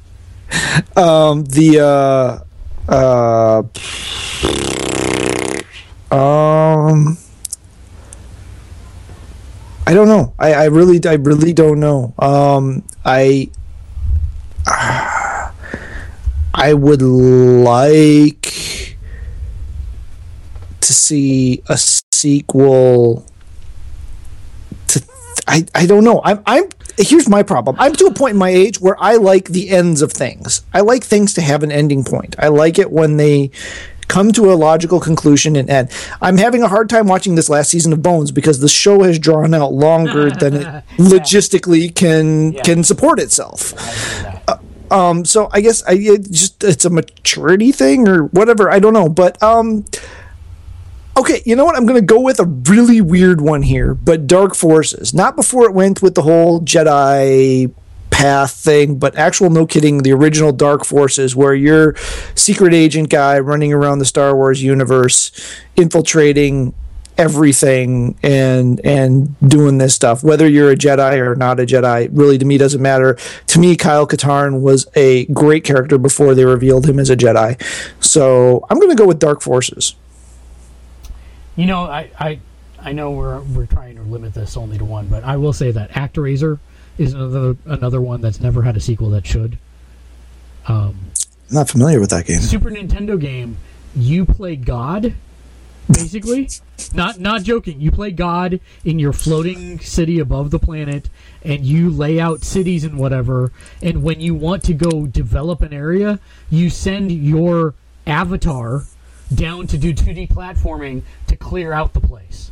And then once it's cleared out, it becomes an RTS to where you're building it, etc., and fending off bad guys and all this stuff. And then you move to the next spot, and it gives you more resources and stuff. It was really a unique concept, and it was in Super Nintendo games, Super Nintendo days, which made it even more of a novel concept. So that's what I would say off the top of my head. That would be a good one also. Star Tropics, too. Wow, I hadn't thought about that. Yeah. That'd be a good one. Grafnar writes in and says, what is your most difficult gaming achievement? Matt, open psnprofiles.com. Oh, never mind. I'll do it for you. Neo Sapien. I have PSN profiles open already. Oh, okay. Good. So you can tell me what your most rare one is. My rarest trophy is the Pitmaster trophy from Mortal Kombat at 3 point. I think. Well, let me double check that. I want to make sure that's right. Yes, there are only 1,770 achievers in the world. I was number 1,126 on May 6th of 2012. It is Discover and Fight Hidden Combatant 3 in the arcade ladder, which is, of course, Reptile in the original Mortal Kombat. Wow. All right. Now, I have to qualify this answer. If anyone goes and looks at my profile on psnprofile.com... Wait. Before you do that, let's do our top three, because there's three. Okay. So, Champion of Earth, which is achieved level 30 as a hero mentored by Superman in DC Universe Online for the PS3. That is a gold at 5.15%. Only 10,000 people have it. And then, again, in Mortal Kombat 10, or Mortal Kombat 9, actually, in my last one is There Can Be Only One. Win 10 King of the Hill matches in a row. There are only 16,000 achievers in that. And that is my top 3. Go ahead, Matt. I'm sorry. No problem. All right. So again, still caveat. 1, 2, 3, 4, 5, 6, 7, 8. 6 of my top 8 are on my profile. However, they are not mine. Due to the draconian and stupid rules of DRM on SingStar, these are actually my daughter's trophies on my profile. If she could do it on her profile, she would do it on her profile, but all of the DLC, all of the stuff with the downloadables and everything is tied to my account because I was stupid and didn't know that when I bought all this stuff. So all the SingStar trophies there, I've played with her, so I've sung with her, and I've sung some of these songs. So, I mean, I guess I contributed to them, but I'm going to skip the SingStar ones because they're not really mine. So that would make my most rare You Snooze, You Lose from Munch's Odyssey, Oddworld, Kill a Big Bro Slig in His Sleep. That is currently ultra rare, 1,213 achievers, 4.39%. That is a silver. Skipping through the SingStars, my next one is Pro Keys Apprentice from Rock Band 3. 5-star on easy Pro Keys or 3-star on higher difficulty. 25 Rock Band 3 songs. Number 561 on that. 1,794 achievers, 5.77%, very rare. The other one was considered an ultra rare. And the next several are all from Munch's Odyssey. So I must have been the only person in the universe to play this game. But I've got very rare, very rare, very rare, very rare, very rare, very rare. Vicar Evisceration, Kill 35 Vicars, Great Escape, Leave Vickers Labs, Labor, Egg Storage, and Watching the Tide, Flood and Flee the Loading Docks. And those are story missions. So literally those are story. Those you'd get those just by playing the story. So literally I'm the only person, well, I'm not the only person, but not very many people in the universe that have that game have played it far enough to get those trophies. My 5th and 6th one are probably, in essence, really the rarest ones I have. I mean, I know the ones above it are rarer per se, but I think this one is probably extremely rare. Popular author, quizzes you have written have been played by more than 100 different people in Buzz Quiz World. Wow, yeah. And then quality quiz writer, a quiz you have written has been played by 25 different people and has over 2.5 stars in feedback.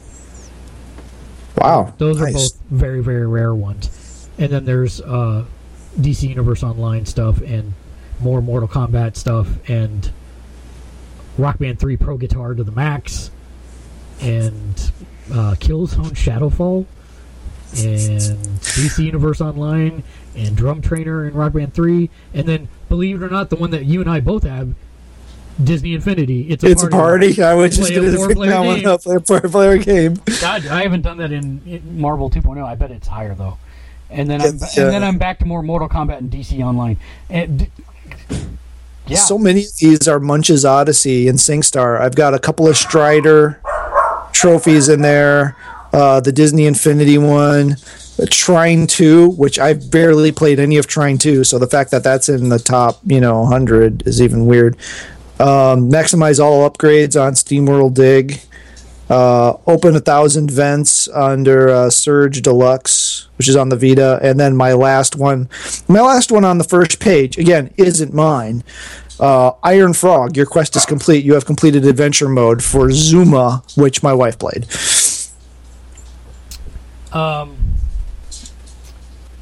So what? As long as we're on this, why don't we read off our stats, like the summary stats? Like I have 286 games played, 27 completed, 27.69 completion rate, 6,800 trophies unearned. How in the hell can there be 6,000? It's at the top of the list. 6,800 trophies unearned. How can I have 6,800 trophies? I have no idea. I have 257 games played, 5 completed games. I kicked your ass. 24.52% completion. Kicked your ass there too. 8,216 unearned trophies. Holy shit. 1.909 trophies per day. Okay, we're close on that one. I'm 0.97, so I'm just a little bit less than you. Yeah. And then I have 144 profile views apparently. I have 171. So, everyone loves you. So, csnprofiles.com/ball if you want to know. Thanks for writing in. That's an excellent question. Nate Berkopek asked, "What is the most epic video game weapon or item you can think of?" For me, it's the Rhino 5. I mean, it plays the goddamn 1812 Overture when you shoot it. The first weapon that came into my mind was any of the rhinos from the Ratchet and Clank series. I mean, the first one that comes to my mind is the dubstep gun from Saints Row 4, which we have an hour-long video of on our website. That, for me, that's all I have to say. Hey, by the way, do you know what Ewok dubstep sounds like? Yub nub. Yep, you got it. Yay. Yep.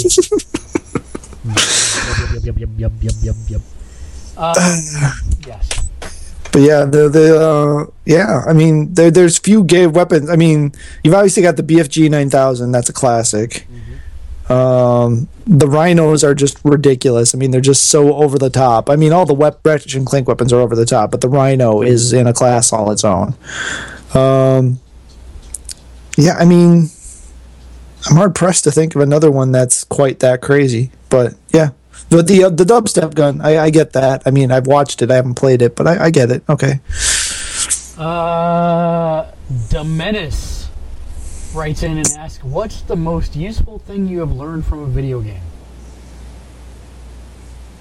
The discussion came up in an interactive media class for me, and I said resource management, which meant I was eating Radrock meat when I had 80-plus stim packs, which is obviously from Fallout.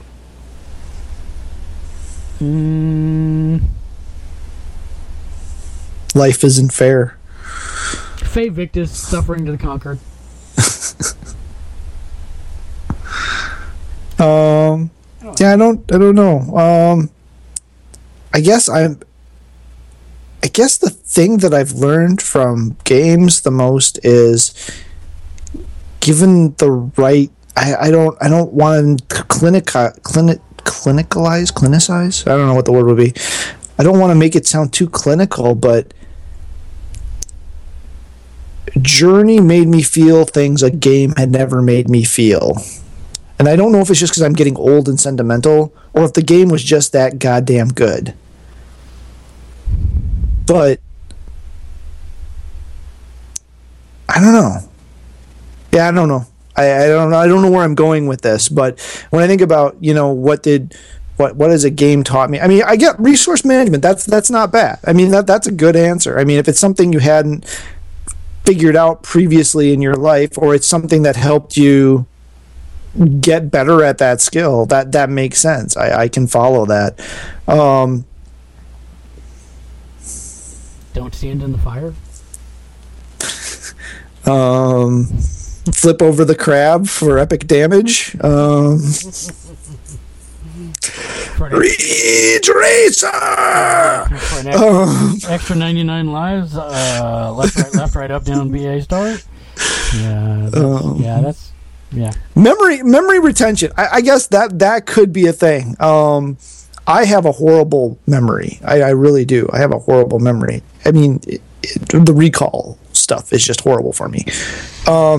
But I mean, the practice of memorizing maps could be argued that that's helped me get better over the years. I don't have any clinical data that says so. I have no data, but I feel like I remember stuff better now than I used to.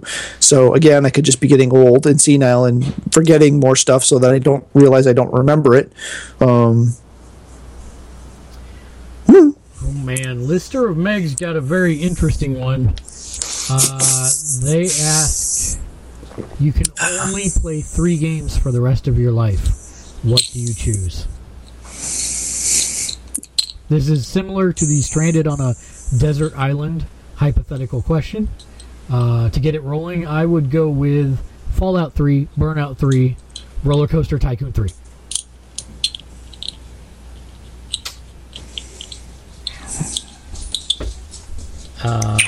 I would probably say, and even though one of these isn't out yet, too bad, I would say The Division.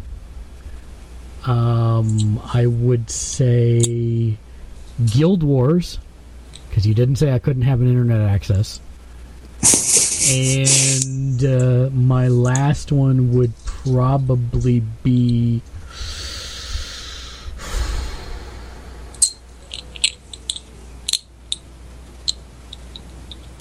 DC Universe Online, because I could finally get the platinum.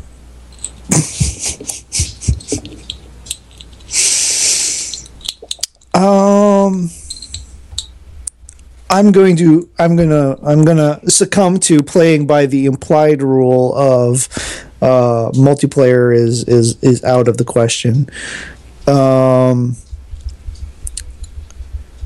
I would go with Solitaire, because never gets old, and it's a new game every time.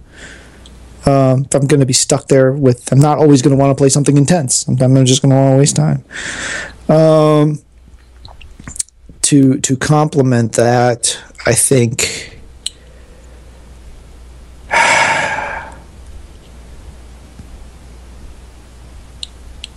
I don't know. I haven't played enough Dragon Age Inquisition, so I don't know if I would go with Dragon Age or Skyrim. Probably Skyrim, I think, because there's just so many different self-imposed loadouts you could do that you could make an infinite number of games out of that one game. And then I would probably go with Final Fantasy Tactics, because I'd finally be able to get good enough at that game that I could actually beat it. Good choices. EMH Mark 1 asks, what older game would you happily complete again in 2015? That's a loaded question for me. I only replay a game if it's a game I really want to platinum. And again, it just comes down to a time thing. Now, maybe when the kids are out of the house. No. Hypothetically. Time is not an issue. You have a game. What older? Chrono Trigger. All right. Man.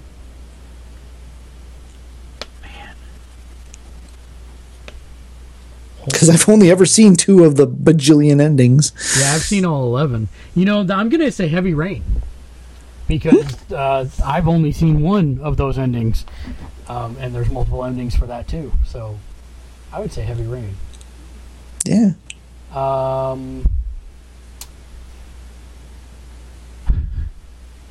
Sexy Chicken Lips wrote in. Always good thing to have is Sexy Chicken Lips. Wrote in on the Geeking app to ask, my 11-year-old son has $150 to spend on a gaming system. What should he buy?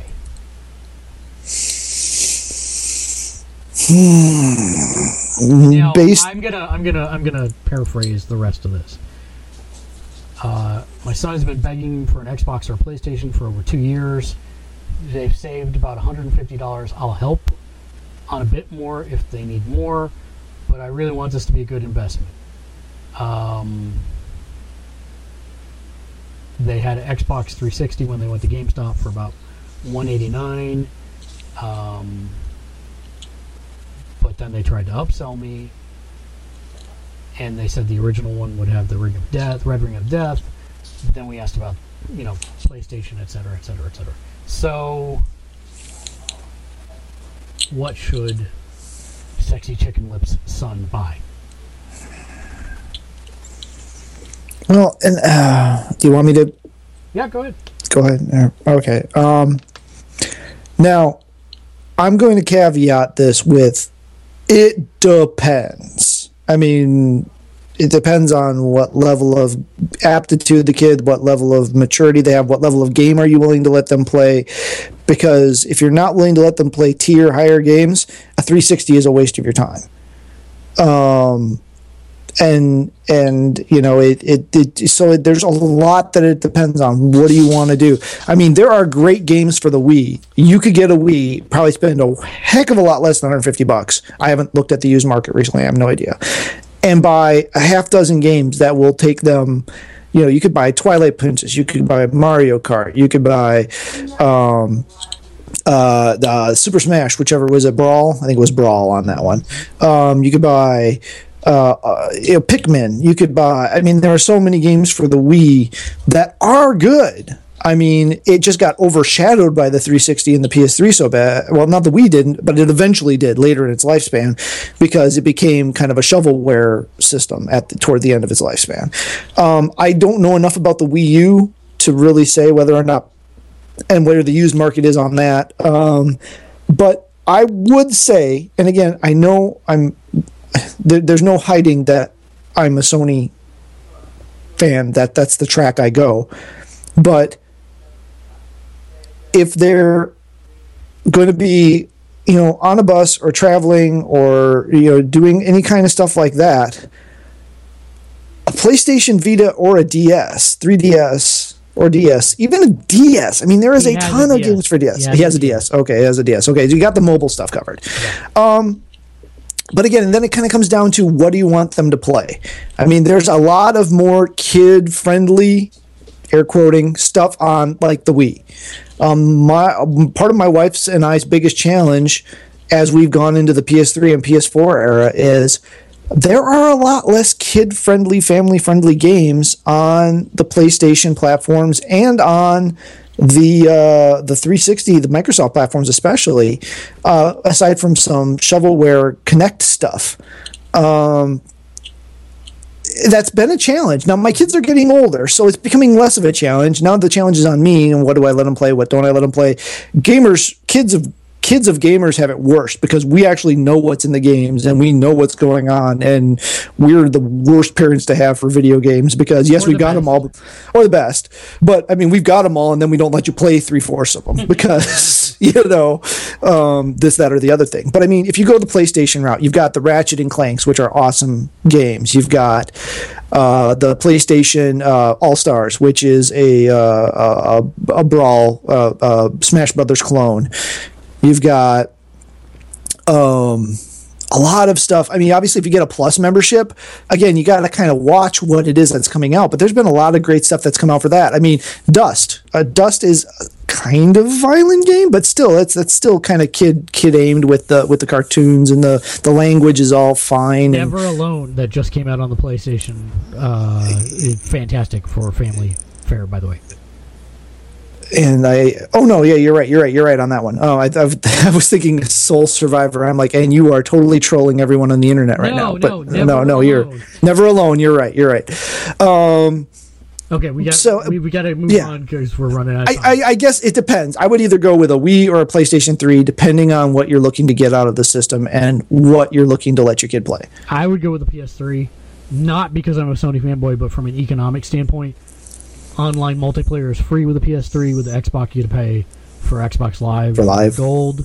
So you're looking at extra monthly costs there.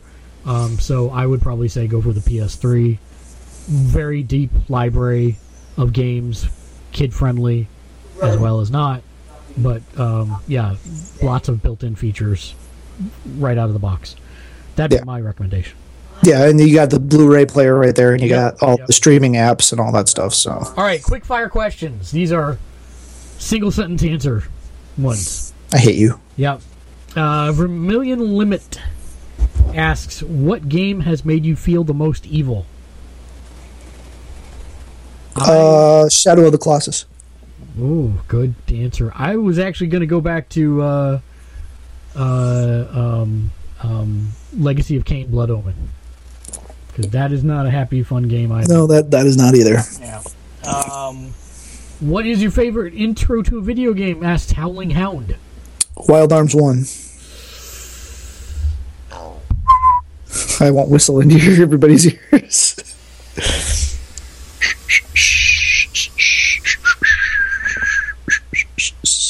Final Fantasy VII. Not bad. It's iconic in my mind, anyway.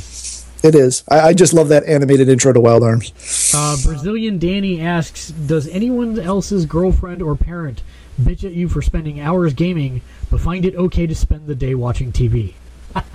He's not even going to answer that one. No. I lucked out. My wife has been gracious. She bought me. Well, she gathered the people. She bought me my first PlayStation. The PlayStation 1 that I got was co-opted by my then girlfriend, now wife. She got all of my relatives together, and they all chipped in and got me Resident Evil and a PlayStation. I won the lottery there. I mean, and we balance it out. We watch some of her shows. We watch some of my shows. I play games she wants to watch. I play games I want to play. I mean, I lucked out in that respect. Now, did my parents, go crazy on me about, you've been sitting on that machine all day, go out and play, or something like that? Yeah, I mean, okay, Mom, you're never going to watch this, but if you did, that's not what you sounded like. But yeah, I mean, I got that as a kid, but they didn't sit around watching TV all day either, so when we grew up on a farm, so... Yeah, I mean, just real quick, my thoughts on it are, maybe not when you're growing up, you don't get a choice in who you get to be with, but later you do. And, you have choices there, so that's all I can say. Yeah, I don't think any relationship of mine would have worked out without an understanding of that being my hobby. And like my wife has always said, at least he's at home. He's not out at a golf course all day and never seeing him or anything. Well, and my mom for the longest time thought that I had a problem of some kind with video games, and then she realized I don't watch TV to speak of. And this is my version of reading a book. And she's gotten all right with it over the years. And the problem is, I try to do all those. I try to read books and read comics and play. I do that too. Yeah, I do that too. But yeah, this is not a quick fire question, but it is our last question. Aw, is it last because I talk too much, or last because you've actually reached the end of the list? End of the list, and we're about to reach time, so that's good too. Okay. Saminga81 asks, "What is that gaming moment that hit you like a truck? What's the one gaming moment that smacked you in the face with a 40-pound sledge?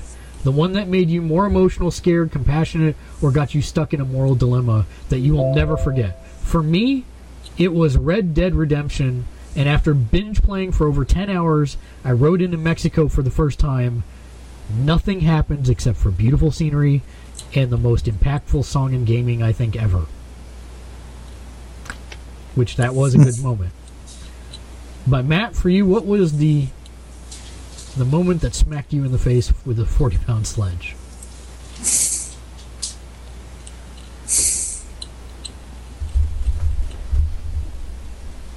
Oh, he's tearing up already. I can see it. No. Well, mine's easy. Mine, it's my go-to answer every time I get. I don't think I've gotten that far in Red Dead Redemption. So. Oh, it's not that far in. I mean, it's less than halfway through the game. I'm not recalling that. Anyway, I'm not recalling that scene at the moment. Mine is very simple. It's The Walking Dead, season 1. And since this is a spoiler-free, I'm about to spoil the end. If you've not finished Telltale's The Walking Dead, fast forward about a minute or so.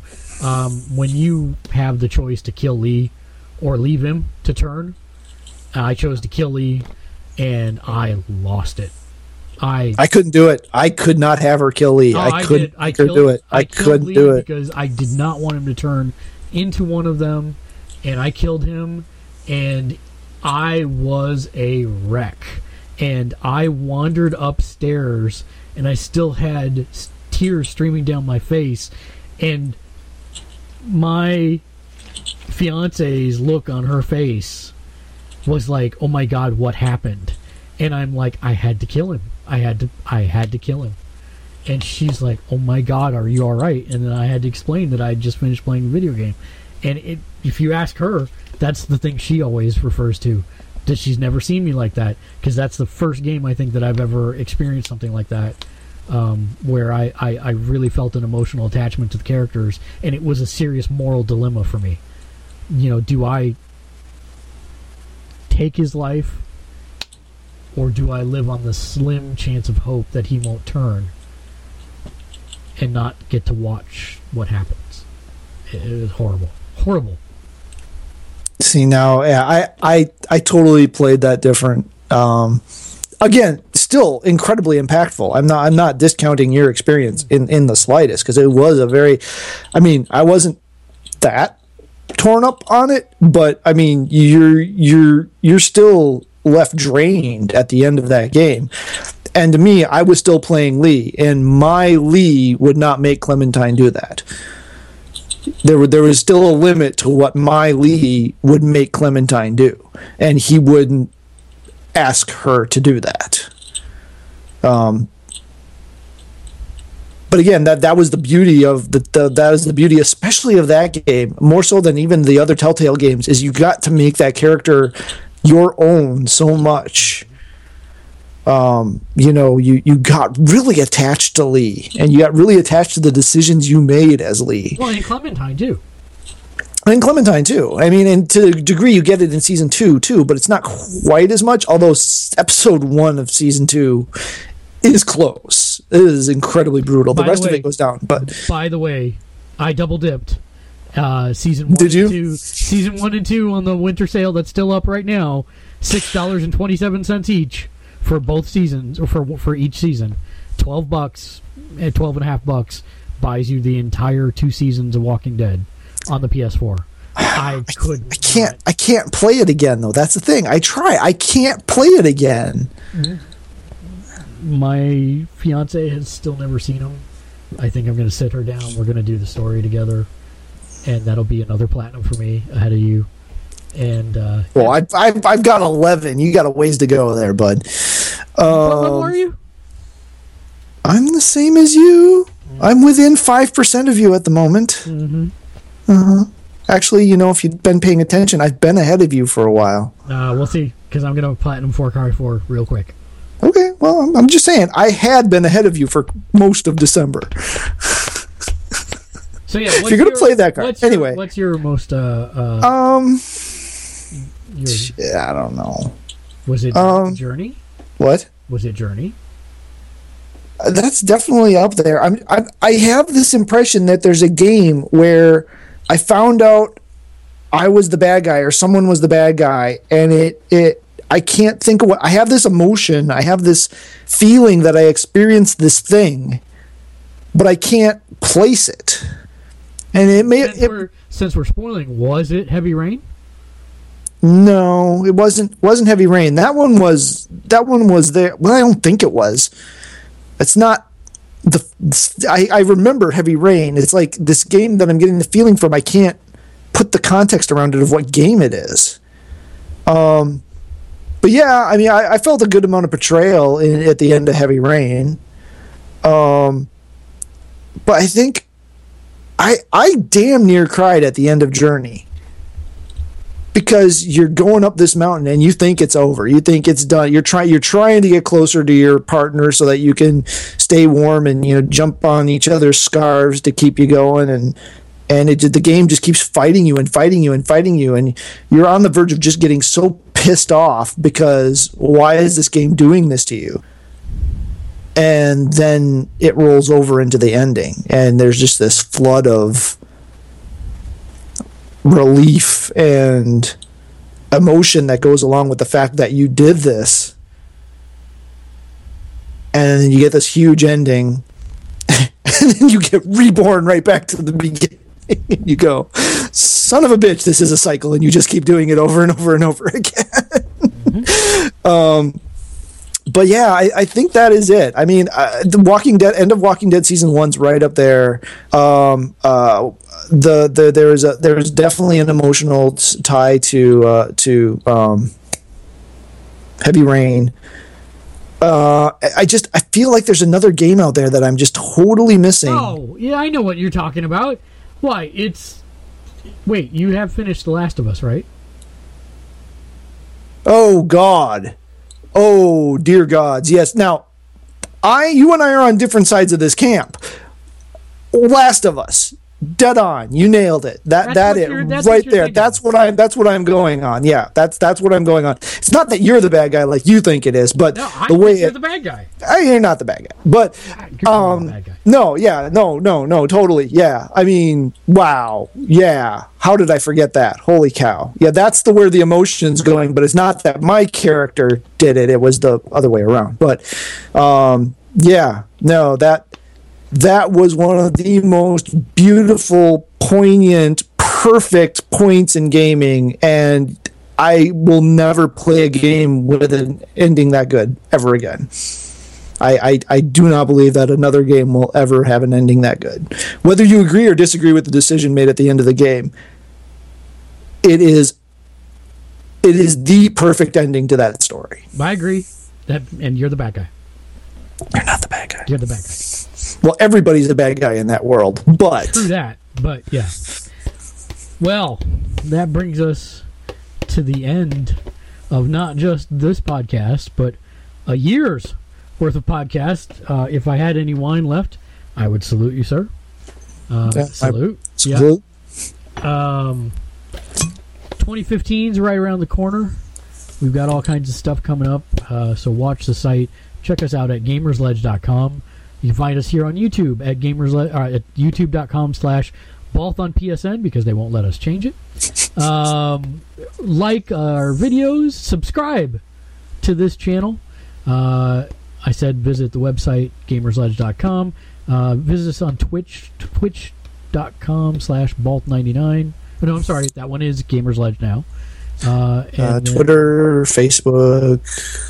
Yeah, Twitter, twitter.com/Gamersledge, facebook.com/Gamersledge. Twitch is, twitch.tv/Balt99 because they won't let us change that one either. And, yes. What was your favorite moments of 2014? Tell us in the comments below. What did you like about our podcast this year? What did you dislike besides us eating, which we won't do? 2015 year resolution: there will be no eating on the podcast. Turo will break at some point. No, we'll break Turo. It's okay. But yeah, beyond that, let us know what you did like, dislike. Closing and final thoughts for 2014, as we are just 30. You're half an hour away. Yeah, I'm an hour and a half away. Yeah. Well, everybody, Happy New Year's. Have a great. Hopefully, you've got tomorrow off work or off school or off of whatever it is you have, and get some time to spend with family or doing whatever you enjoy doing.